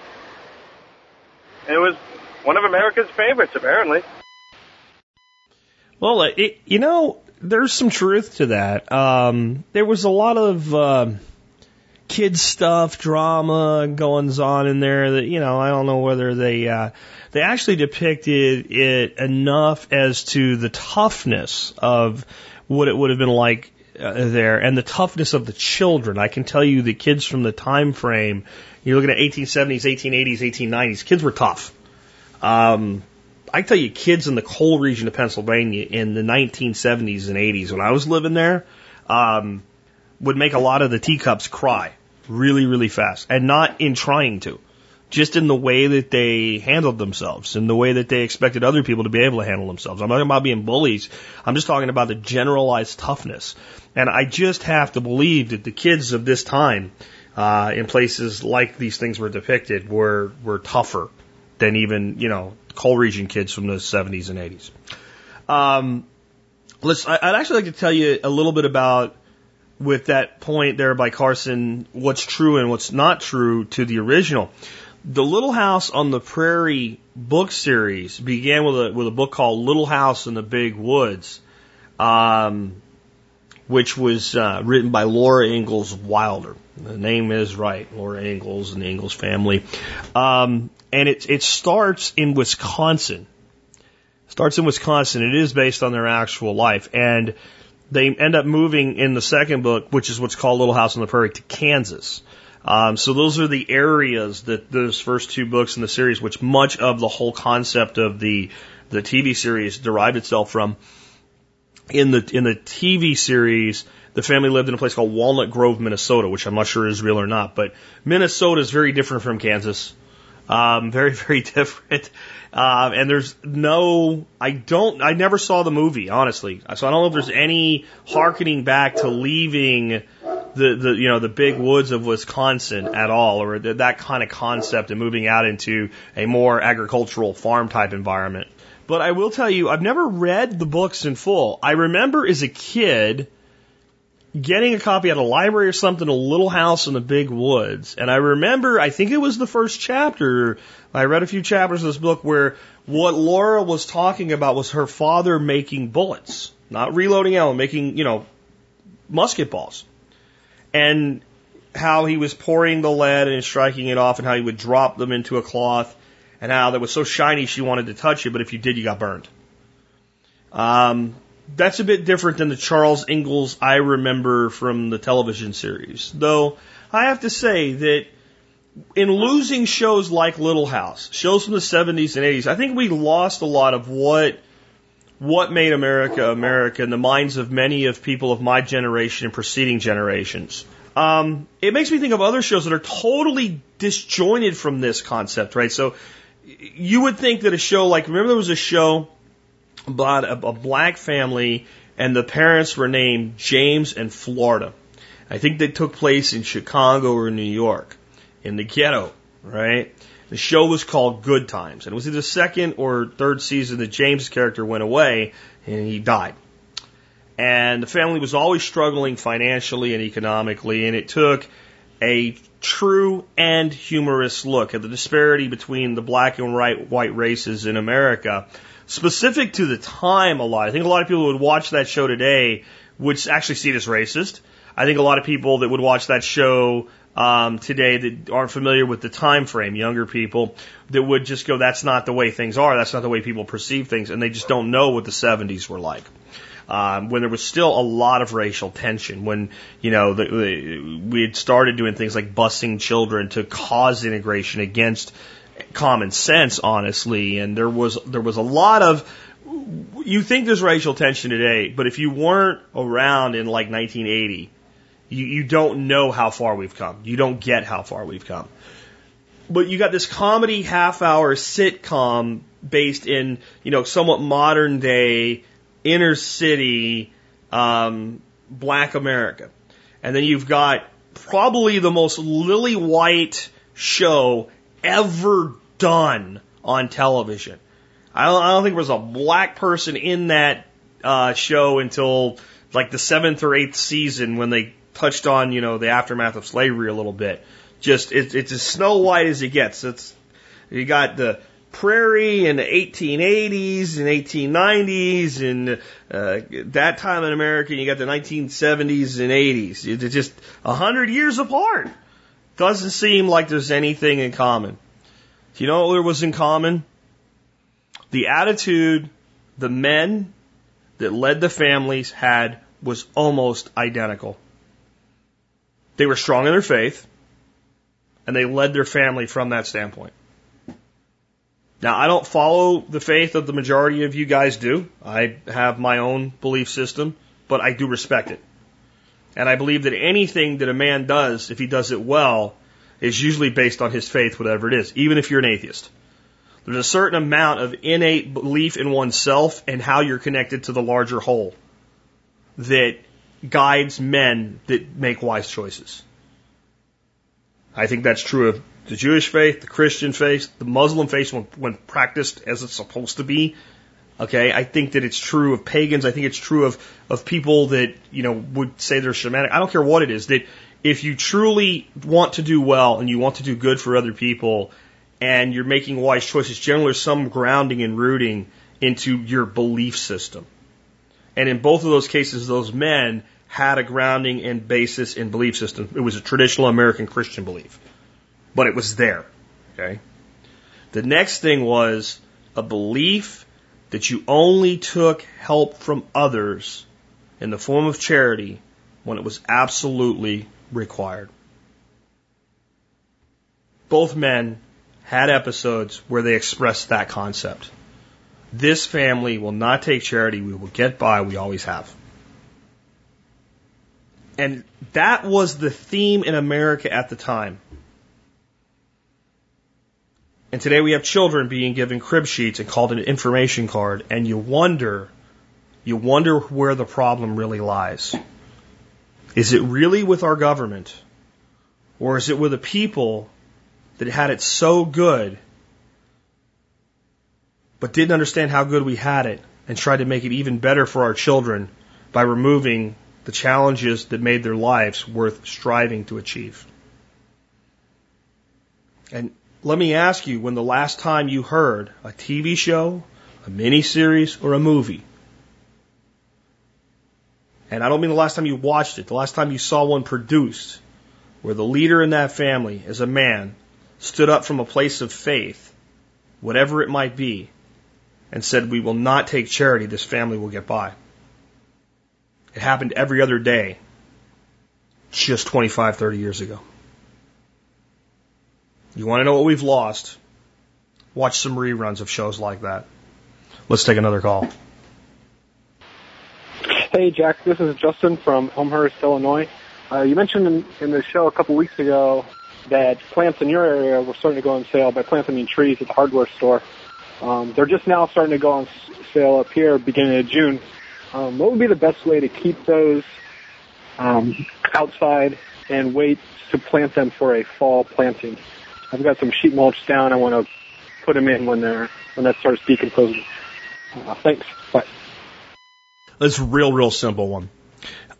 Number one, when you have trees in a pot, they dry out faster, so they need to be watered at minimum daily. I would probably take to watering them in the morning and the evenings. You can put them in a larger pot if you want to, but considering we're in June and you're probably going to be planting in like September-ish, end of August maybe where you're at, whenever the big cycle of heat breaks, but we still have a good 60 to 90 days before the first hard frost. That's your fall planting window to get really good established trees coming out in the spring of the next year, right in that number. So, you're looking at 2.5 months. It's not really the case that those trees need much of an expanded root ball, though if you give them that, it'll be there when you plant them, so you can upsize them if you want to, but you do not have to. The biggest enemy that you're going to have are two things, wind and sun. We think of ourselves when we think of gardening and all, we want lots of solar exposure and all. You want a place where these trees get maybe a couple hours of sun at most a day. You want to keep them nicely shaded, reflected light, well watered, maybe feed them once or twice, just keep an eye on them, with a gentle feed, an organic feed like, Miracle-Gro makes an organic, feed that's, liquid. And it's made from fermented beet juice. It's like 12 parts nitrogen. And use that at half the recommended strength that they give you because you're in a pot, you're confined. Maybe twice through the summer, give them that, keep an eye on them. And maybe like a small handful of bone meal. Blood meal is almost all nitrogen. Bone meal is actually a good blend of the three main nutrients. Good sprinkle of that on the top. That'll get watered in a little at a time over the summer. Mulch layer on top of the bone meal. Don't let your mulch build up against your trunk in the trees. Every once in a while, make sure you're pulling it back. You can actually rot the bark and the cambium of the tree if you have wet wood against it too much. So keep that pulled back. With wind, it's inevitable that these pots end up blown over. So find some way to anchor them. You can surround them with cinder block or something like that.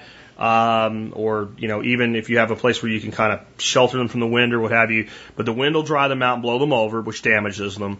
And the sun will dry them out, which kills them. So if you're only going to do this for a couple of months, I would just probably leave them in the pot, find a shady area. Something with dappled shade is great. If it's shaded all day, but there's little specklings of light getting through, like understory forest type stuff, that is the bomb. That is the place. Somewhere where you can see them. that when you come home and you look in your backyard or you walk out in your front yard, somewhere every day, that when you go outside, you're always going to see them. If you don't see them, you'll forget about them. You go 3 or 4 days without watering them, and you'll either damage them a lot or you'll kill them. So if you can see them, keep them somewhat shady, keep them watered, lightly fed. There you go. That's and protected from wind. And just hold on to them until, you've got that planting window. And here's what I would do. I would look at your average first frost date, and I would target 90 to 60 days ahead of that. And if I got into like 58 days or something like that, I would be okay. Right? But I wouldn't go much inside of 60. 90 may be too hot still. And I'm telling you, I'm leaning more toward this. I'm thinking actually about doing a food forest expansion workshop at my property in September, for those that might be interested in that, where we're going to extend this food forest. I've got some ideas on how to do that. I'm going through inventory now with Bob Wells about buying more trees from him in the fall. Trying to do a design this weekend actually for it. I'm either going to do it on my own or I'm going to do it as a workshop. And I'm doing it mainly because the trees that I planted in about mid-September last year that were cheap, abused trees on clearance at Walmart for $10 are blowing up right now. They look 2 years ahead of the trees I planted this spring, which were good quality trees. I just think that a lot of times, for especially perennials that can overwinter, that fall planting period gets those roots established deeply, and a lot of times those roots are still doing things down there even when that tree looks dormant. And I'm seeing the dividends in it. So that's what I would do, and that's why I would do it, and that's how I would time my planting. Technically, you can plant them anytime, but I've seen trees put in the ground too close to frost that would winter over with no problem, but when they get hit with a heavy frost without enough time to establish, stone dead. Let's take another call. Actually, I'll read a question that I sent to Ben Falk. This was a question that I got, and knowing that Ben has ponds and swims in ponds, then he also has ducks, I figured he would be better qualified to answer this question than me, because all my duck swimming are in kiddie pools and stock tanks, and I can promise you in a 50 to 100 gallon pool or stock tank after ducks have been in there, I'm not swimming in there. So here was the question. This came from Ben. Is it safe to swim in a pond that ducks live and poop in? And frankly, if they swim in it, they poop in it. That's what they do. I've got 4 Pekin ducks, and they're all that are a month old and nearing the point of being outside all the time. I'd like to put them and their duck house by my half-acre pond, which is 25 feet deep. My wife just said she and the kids want to swim in the pond. Is that safe with duck poop and bacteria? Should I look at building a pool for the ducks and for my family instead of building a pool for the ducks or for my family instead? Thanks, Ben. I'll let Ben answer Ben's question, and I'll give you a few more thoughts on it, and we'll go to the next call. Hi, Jack and all. Ben Falk calling with an answer to the question about having 4 Pekin ducks in a pond that's half an acre and is 25 feet deep and swimming in that pond. I would think you're almost guaranteed to be okay to swim in that pond. You can't say for sure. It really has to do all to do with flow rate. You could swim in a 1/10 of an acre pond that's 5 feet deep with 100 ducks in it if it has a ton of flow going through it. I mean, you can swim in rivers that have a lot more biology in it than 4 ducks and a lot more manure in them and be okay if the flow's great. So it's all about that. I mean, it seems like you have a lot of water. 25 feet deep and half an acre, that's a massive amount of water. And your flow rate to keep that pond full, if it does stay full, is probably pretty good. In addition to flow rate, it is about overall volume too, but it's more so, I think, about the refreshing time, the residence time of that water and the refresh rate of that water, which has to do with flow. So you probably should be fine, but, different people are sensitive to duck poop bacteria in different ways. I would probably test it out by swimming in it, having adults swim in it first and, for a couple weeks and seeing if it's fine before you have like a 3-year-old go in. But, it also has to do with how much of that bacteria you're absorbing and cycling, how much other biology is in that pond. But it's probably a pretty safe situation. hard to say for sure, of course, without seeing it. And everyone responds differently, so there's no way to know. But I would test it out and feel generally comfortable with that as a swimming pond. Thanks. I personally can't even get my head around how the insignificant amount of excrement from 4 ducks in a pond that large could be of any real concern. But I would hedge the way Ben is, because, you're talking about something that could be an issue for health, and it may not even have anything to do with the ducks. For instance, several people a year, usually children for one reason or another, die from a bacterium called Naegleria florea. I'm sure I pronounced it wrong, but it usually ends up getting in through the nose, and it actually eats the brain. And once it's in there, there's almost nothing that can be done. And I feel for parents that have been through losing a child to this, but it's extremely rare, and you're probably more likely to die on a school bus in a collision than from, getting this even if you swam every day of the summer. And that's how I feel about most risks. I'm not saying there isn't any risk. I'm saying, where do you draw the line on what you won't do because there's a risk? Right? And we're back to teacupping people again. And I saw this special, the reason I know about it, I saw this special, it was either on Dateline or 2020 or something like this. And these parents, what they wanted is a national movement to get all children who swim in ponds and lakes and streams to wear a nose plug. And I'm like, honestly, these nose plugs they wanted to put in these kids, the kid's more likely to get beat up than get this bacteria. By kids picking on him because he's got this plug in his nose. How about you teach him not to breathe in through your nose? And the reason I bring that up is swimming without opening your mouth in the water and inhaling water, and when you jump in water, knowing how to jump in water so you don't take a big shot of water up the nose, and let's try to get your kids off of this hold in the nose. I don't get this. Who are these? Little kids, you let them do it, but sooner or later you got to learn how to jump in water without holding your nose, right? It's I don't know. It's another one of these teacup things that bugs me. Little kid with the nose, and you see people that are in their teens and their 20s hold their nose and jump in water. God, what is wrong with you? Learn how to not take a big shot of water up the nose. And it's for a standpoint of it doesn't feel good, and a standpoint of is it can cause you, injury in some way, like from a pathogen. It makes it more likely. But the reality is, we have children every year that die from swimming in chlorinated, treated public pools. So are you going to there's a risk, so I'm not going to swim in a pool, right? I don't remember what the bacteria that does that is called, or the particular pathogen that does that is called, but it's extremely resistant to chlorine. And it's present in most bodies of water. It's just that it doesn't usually cause any harm. But at certain times, either the person's susceptible or what have you. So it's not, I don't think there's any way that anybody could tell you it's ever 100% safe to swim in anything. The choice always has to be a balance of the risk versus what you're trying to do, and is it worth doing it? I can tell you that I grew up as a kid in 2 places, Florida and Pennsylvania. And in Jacksonville, Florida, there were ponds everywhere. And there were ducks in it. If there was a pond, there was a duck in it. If there wasn't a duck in it, there was a duck in it the next day. Somebody had some scovies or something, dumped them off and put them in there.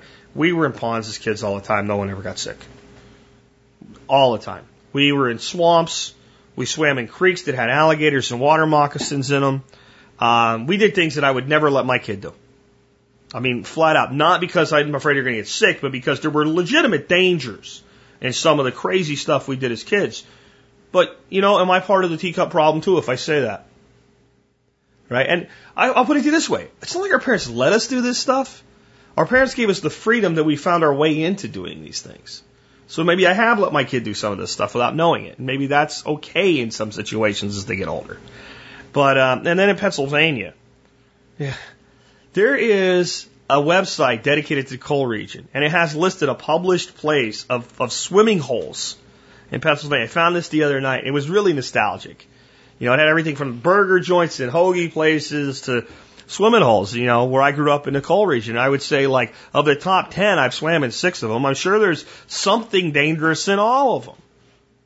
But that didn't prevent us from swimming there, and apparently it doesn't prevent anybody from swimming there now, except some of them have probably been closed due to liability issues. But we swum in old strip mine holes and quarries, and I just think that we've gotten to a place where we're too worried anymore. Now, would I swim in a pond of, let's say, a 20th of an acre, 4 or 5 feet deep. It wasn't spring fed. It didn't have a natural flow like Ben was talking about.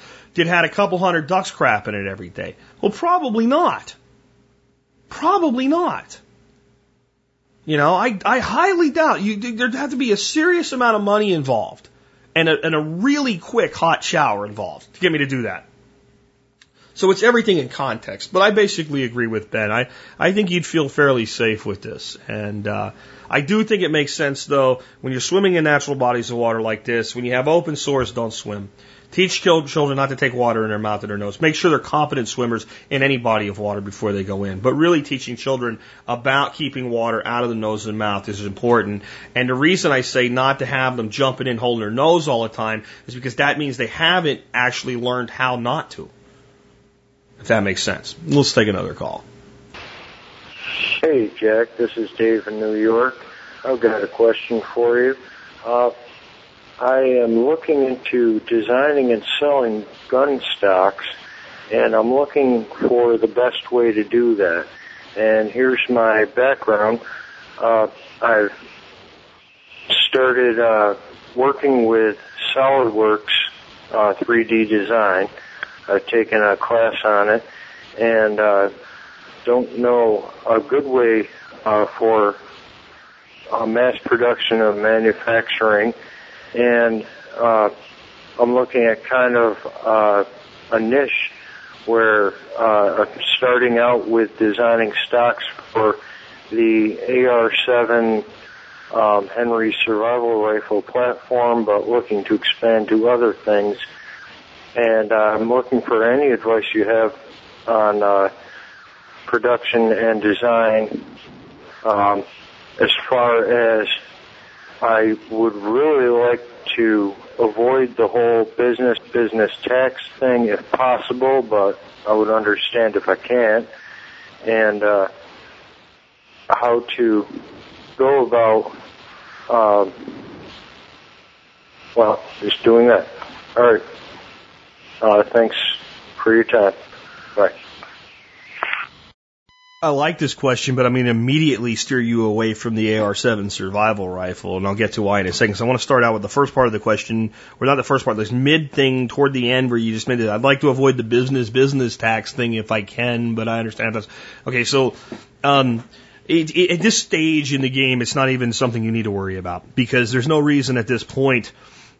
Specifically, since you're not doing anything from a true firearms manufacturer. In other words, if you make a gun stock, you don't have to register with the federal government or any kind of crap like that to make gun stocks. It's an accessory, and as far as I know, there's nothing. And you want to check legally to make sure that I'm right on this, but I know enough people making stocks for guns to just do it out of their garage and no one bothers them. So I can't see how a gun stock is going to cause you any kind of need to register as a firearms manufacturer or anything like that. I mean, different companies sell gun stock kits. I just can't see that it's really an issue. But again, that's something you would legally want to check into. But in any event, you could do business as a DBA, doing business as under a name. You could do it as a private individual, making stocks. Again, you're not making anything that actually changes the function or action of the weapon. So it's just a stock. It's a piece of furniture, for lack of a better term. Plastic, wood, laminate, whatever. It's furniture. So I don't see any reason to worry about getting in any kind of complicated legal structure early on. And even if you did decide you want to incorporate, the only time you call it a business tax. A business tax means the business pays the tax, and it's not a business tax. It means you pay the tax. That's it. And a lot of the advantages that people sell to you when they're selling you on having your own company, your own corporation for tax advantages, if you're an individual doing business as self-employed as you would be with this, even if you have a full-time job, you have self-employment income, you do Schedule C, Schedule A, and you take all these deductions anyway.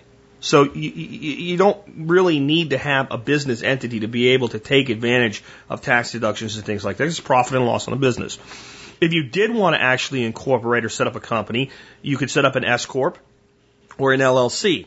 And either one of those can be an individual, And the money that's earned by the company can determine a profit or loss as an entity, passes through to ownership. So it's not a double tax. So like a C corporation, the company declares a profit, it pays a tax, and then whatever you take out of the company, you pay a personal tax on.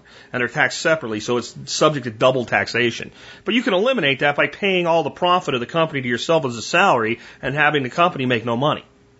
Right? Okay, so there's always, that's not a concern.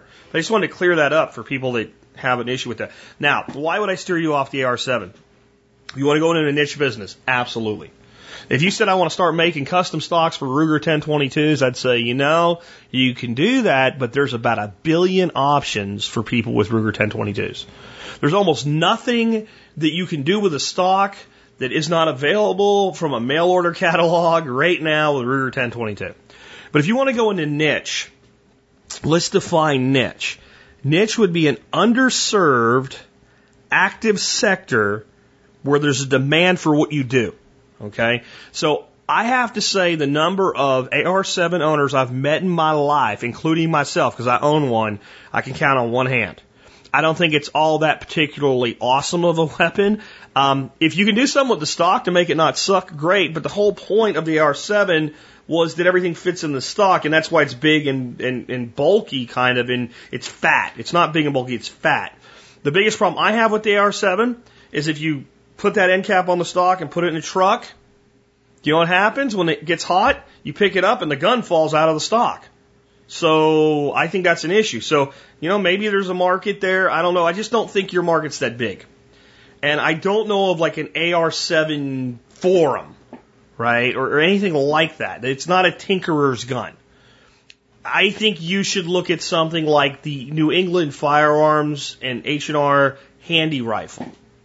This has a cult following. If you want to go into a niche, go somewhere where there's a cult following. SKSs probably have a lot of opportunity, but there's an issue with the handguard. It's very difficult to remove that piece of wood. A lot of people that do the nylon stocks on them, when they see everything that goes into getting that handguard off, they just paint it black and leave the wood on the handguard. And it's funny, a lot of times you'll see an SK at a gun show that's got a nylon stock, and you pick it up, and it looks like it's all been done. And when you look at the handguard, that piece of wood on the handguard, it's just painted black to match because the person just went, I'm not going through the crap to get that off. So, and SKs have a lot of options as well. Marlin Model 60, second most popular firearm in the world. There's the only gun that outsells the Ruger 1022 is the Marlin Model 60 tubular magazine 22. I would look into something like that.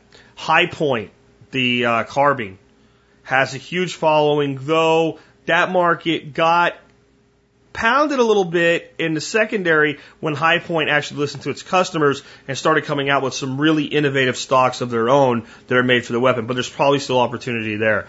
I would say that what you need to do is find guns that have real followings. If the gun has a Yahoo email list dedicated to it, the Rossi single shots, or if it's part of a group of guns, like there's a single shot shooting list that spun off of the H&R NEF list in Yahoo groups, and it encompasses, yes, the NEF and H&R, but also the Rossis. If there's somebody out there that's like got it dedicated to that, your lever action Marlins have a huge following, and there's not a lot of options to putting different stocks on the weapon. So if you want to go with the AR7, that's fine, but how do you start then? Well, you make it, you put out a website, you put out an email, subscribe list, you do some YouTube videos, you show what you've done, why it's better, and you start marketing it as best you can, but where do you market it to? I don't know. So if you did it for NEF H&R and you had some really cool stocks that were different than anything else out there, then I'd research out there and I'd look at now you have this list that I joined in 1999 or 2000 on Yahoo. I think I'm the oldest member that's still on that list. There was like 30 people before me, but none of them are still there. They're gone now, right? So, and I don't post to it much anymore, but I'm still there, right? So you could go back through years, literal years of feedback from people, what they like, what they don't like, what they're looking for. build a couple prototypes, and instead of spamming the list, hey, come buy mine, post some pictures to the list. Look what I did on my guns. And now you've got immediately a fanboy audience that's interested in what you're doing. So I just think if you pick something, and I'm not saying do any FH&R, I'm saying pick something with a following like that that's underserved. At least there's 22 long rifle lists. And if you find a list of people or a community of people dedicated to 22s, almost every single one of them owns a Marlin Model 60. And a 1022 for that matter. But again, the 1022 has lots of options. Look for the place with the cult following that's not served, that has potential. Because the NEFs have tremendous potential to do some beautiful things with stock work on those. They really do. I think that the other way to look at this is from a prepper standpoint. There's probably a lot of opportunity in developing gun stocks that are meant to house kits for popular firearms that are very popular, that do have other options. Winchester Model 7, Winchester Model 70, Remington Model 700, Savage Model 110, etc. That I would go where the numbers are, with large numbers of owners, and then find the niche within the large tank. Because I think if you got all the AR7 owners in a few gymnasiums together, you wouldn't need many schools to pull that off. I really don't. I don't think there's that many of us out here, and I don't know anybody that really is excited about the fact that they own one. They kind of bought one, like it was kind of cool, and I wanted one, and I got it, and yeah, okay, it does what it does, but it's not that great. I'd rather have the takedown Ruger that they came out with recently as a truck gun, as a pack gun, than the AR-7. It's just not a good gun. Sorry. It's actually a terrible gun. When I really think about it, in every way that you judge a gun, it beats a sharp stick. I'd rather be stuck in the woods with it than with no gun. But if you said you can pick another gun, especially another 22, I would tell you that I would pick almost anything available over the AR-7, especially anything that's available in a semi-auto. I'd take a Marlin Model 60 over the AR-7 tomorrow morning. I'd take a 1022 over it like nobody's business. The old Remington semi-autos, I don't remember what they are. You name it, I would probably take it over the AR-7. It's clunky. It is accurate. It does work. It does function. I just don't think you have the niche that you think you do there. Now, here's where you entrepreneur brain over somebody else's instinct. If you know you have it, if you know it's out there, if you know the people that are looking for it, then by all means build it. Let's take another call. Hey, Jack, this is Keith, Colorado again. Hey, just a quick question for you. What is the best way to utilize ringneck pheasants on a homestead? Kind of the way we have been thinking about as far as tractoring or in some of the ways that we use birds. Should we keep them kind of like Movie Valley Prepper does quail, just maybe not in such a confined space, but just keep it for meat and eggs?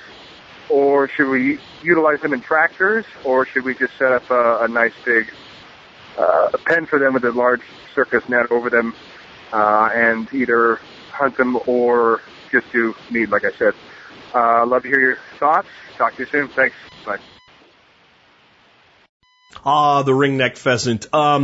Let's see. If I'm going to farm ringneck, if I was going to personally farm ringneck pheasant, here's how it would have to be. I would have to have somebody that was going to pay me a premium for ringneck.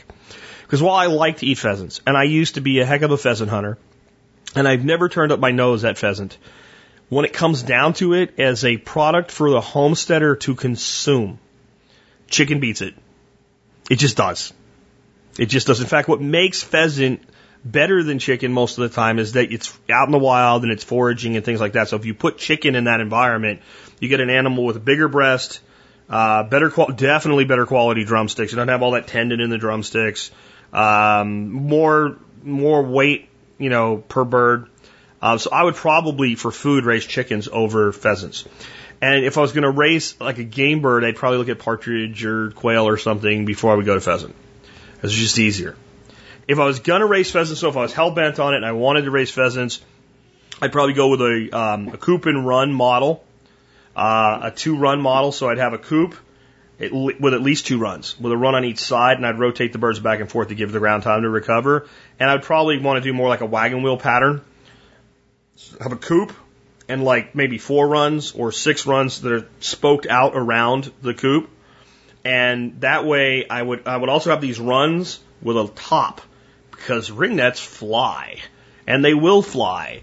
And even if you clip their wings, they will get enough air to get out of just about anything unless it looks like a prison.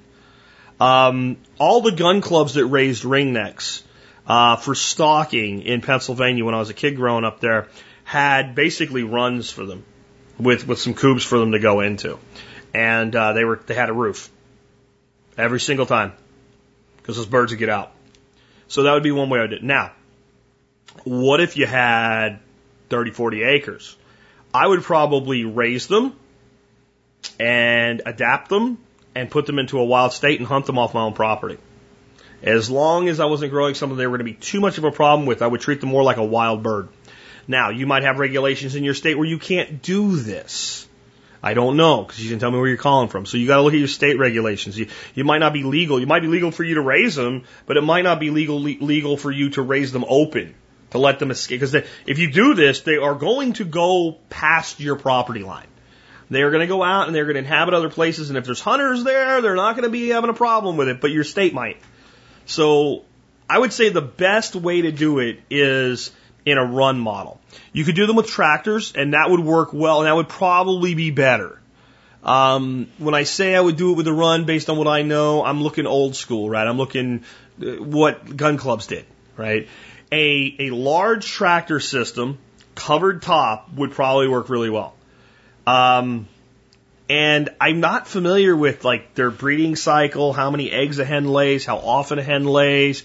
I would assume you're probably looking at similar ratios. Like if you were running a breeding colony, 4 to 6 hens to 1 rooster, and incubating your eggs and maybe growing your babies out in their own tractors, or letting pheasants should go broody no problem. So, but that begats so now you've got a broody pheasant, you're trying to move them in a tractor.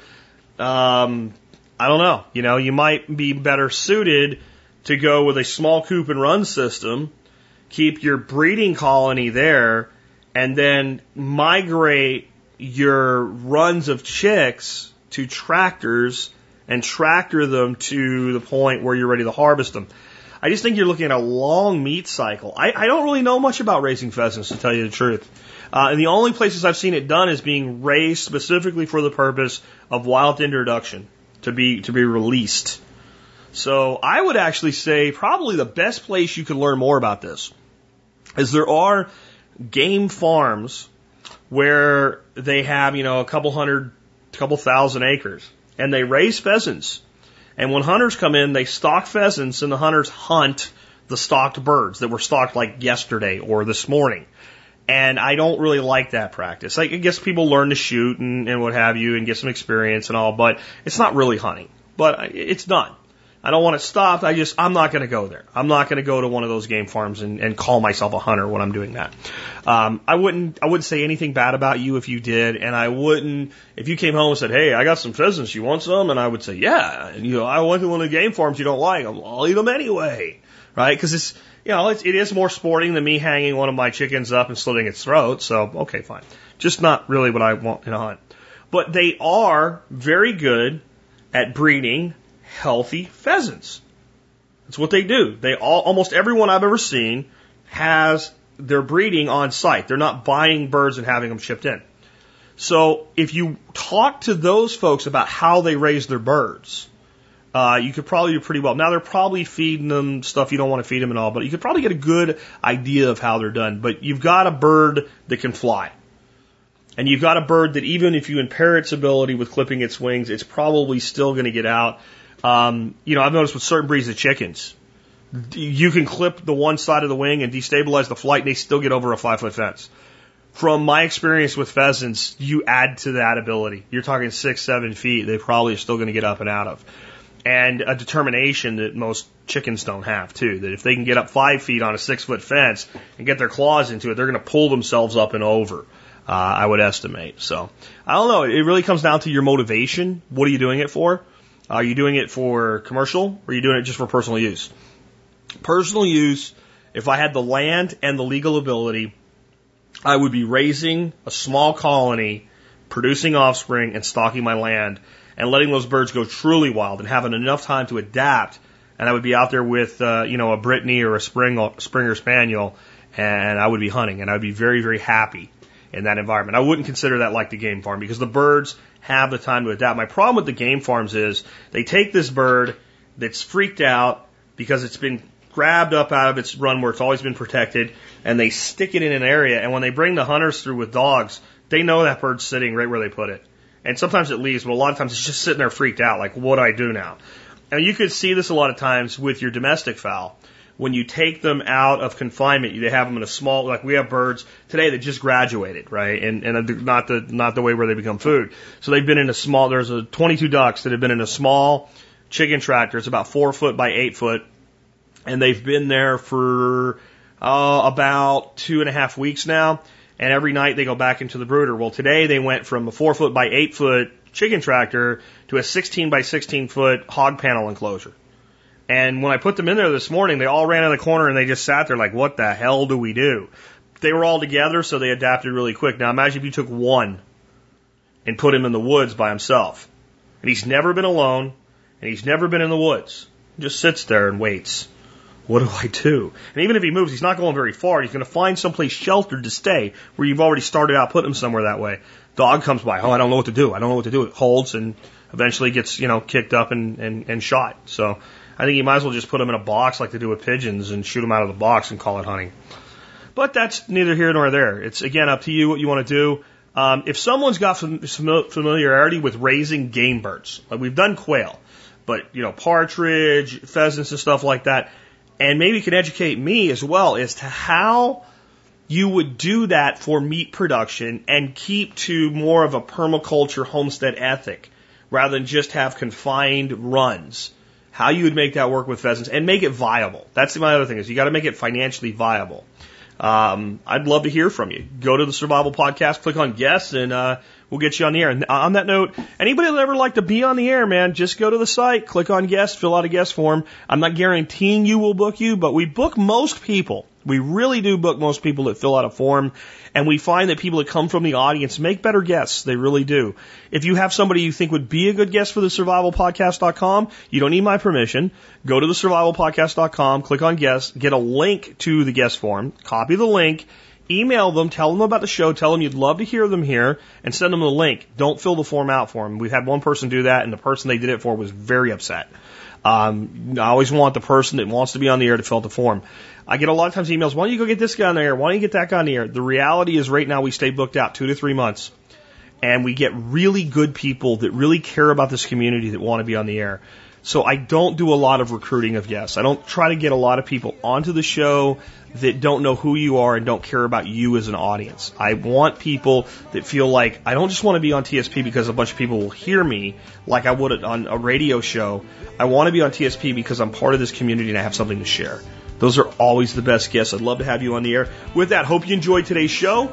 I hope you enjoyed my couple rants and all the other great stuff as well.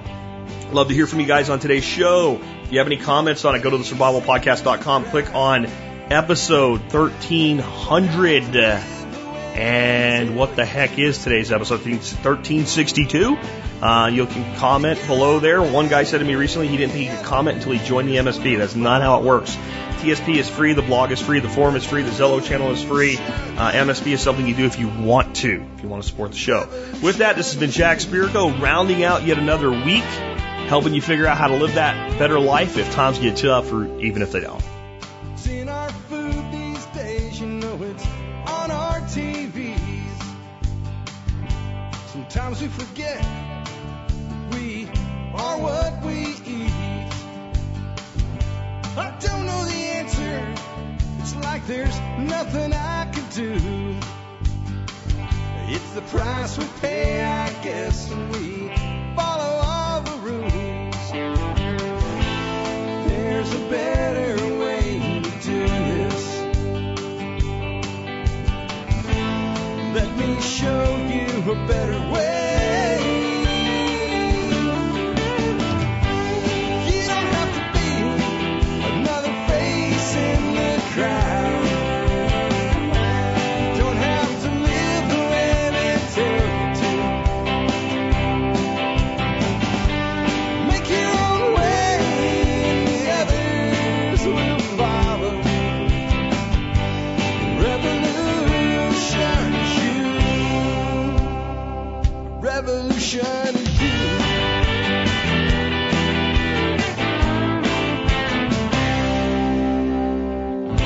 Someday we'll realize our children just can't pay. 'Cause nobody up there cares. They're living for today.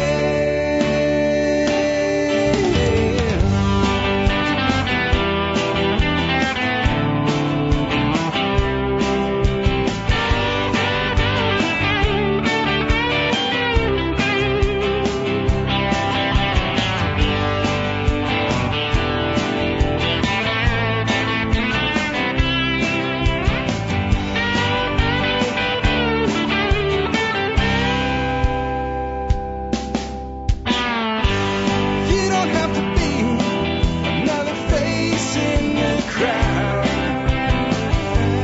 Don't have to live the way they tell you to. Make your own way, and the others will follow. The revolution is you. The revolution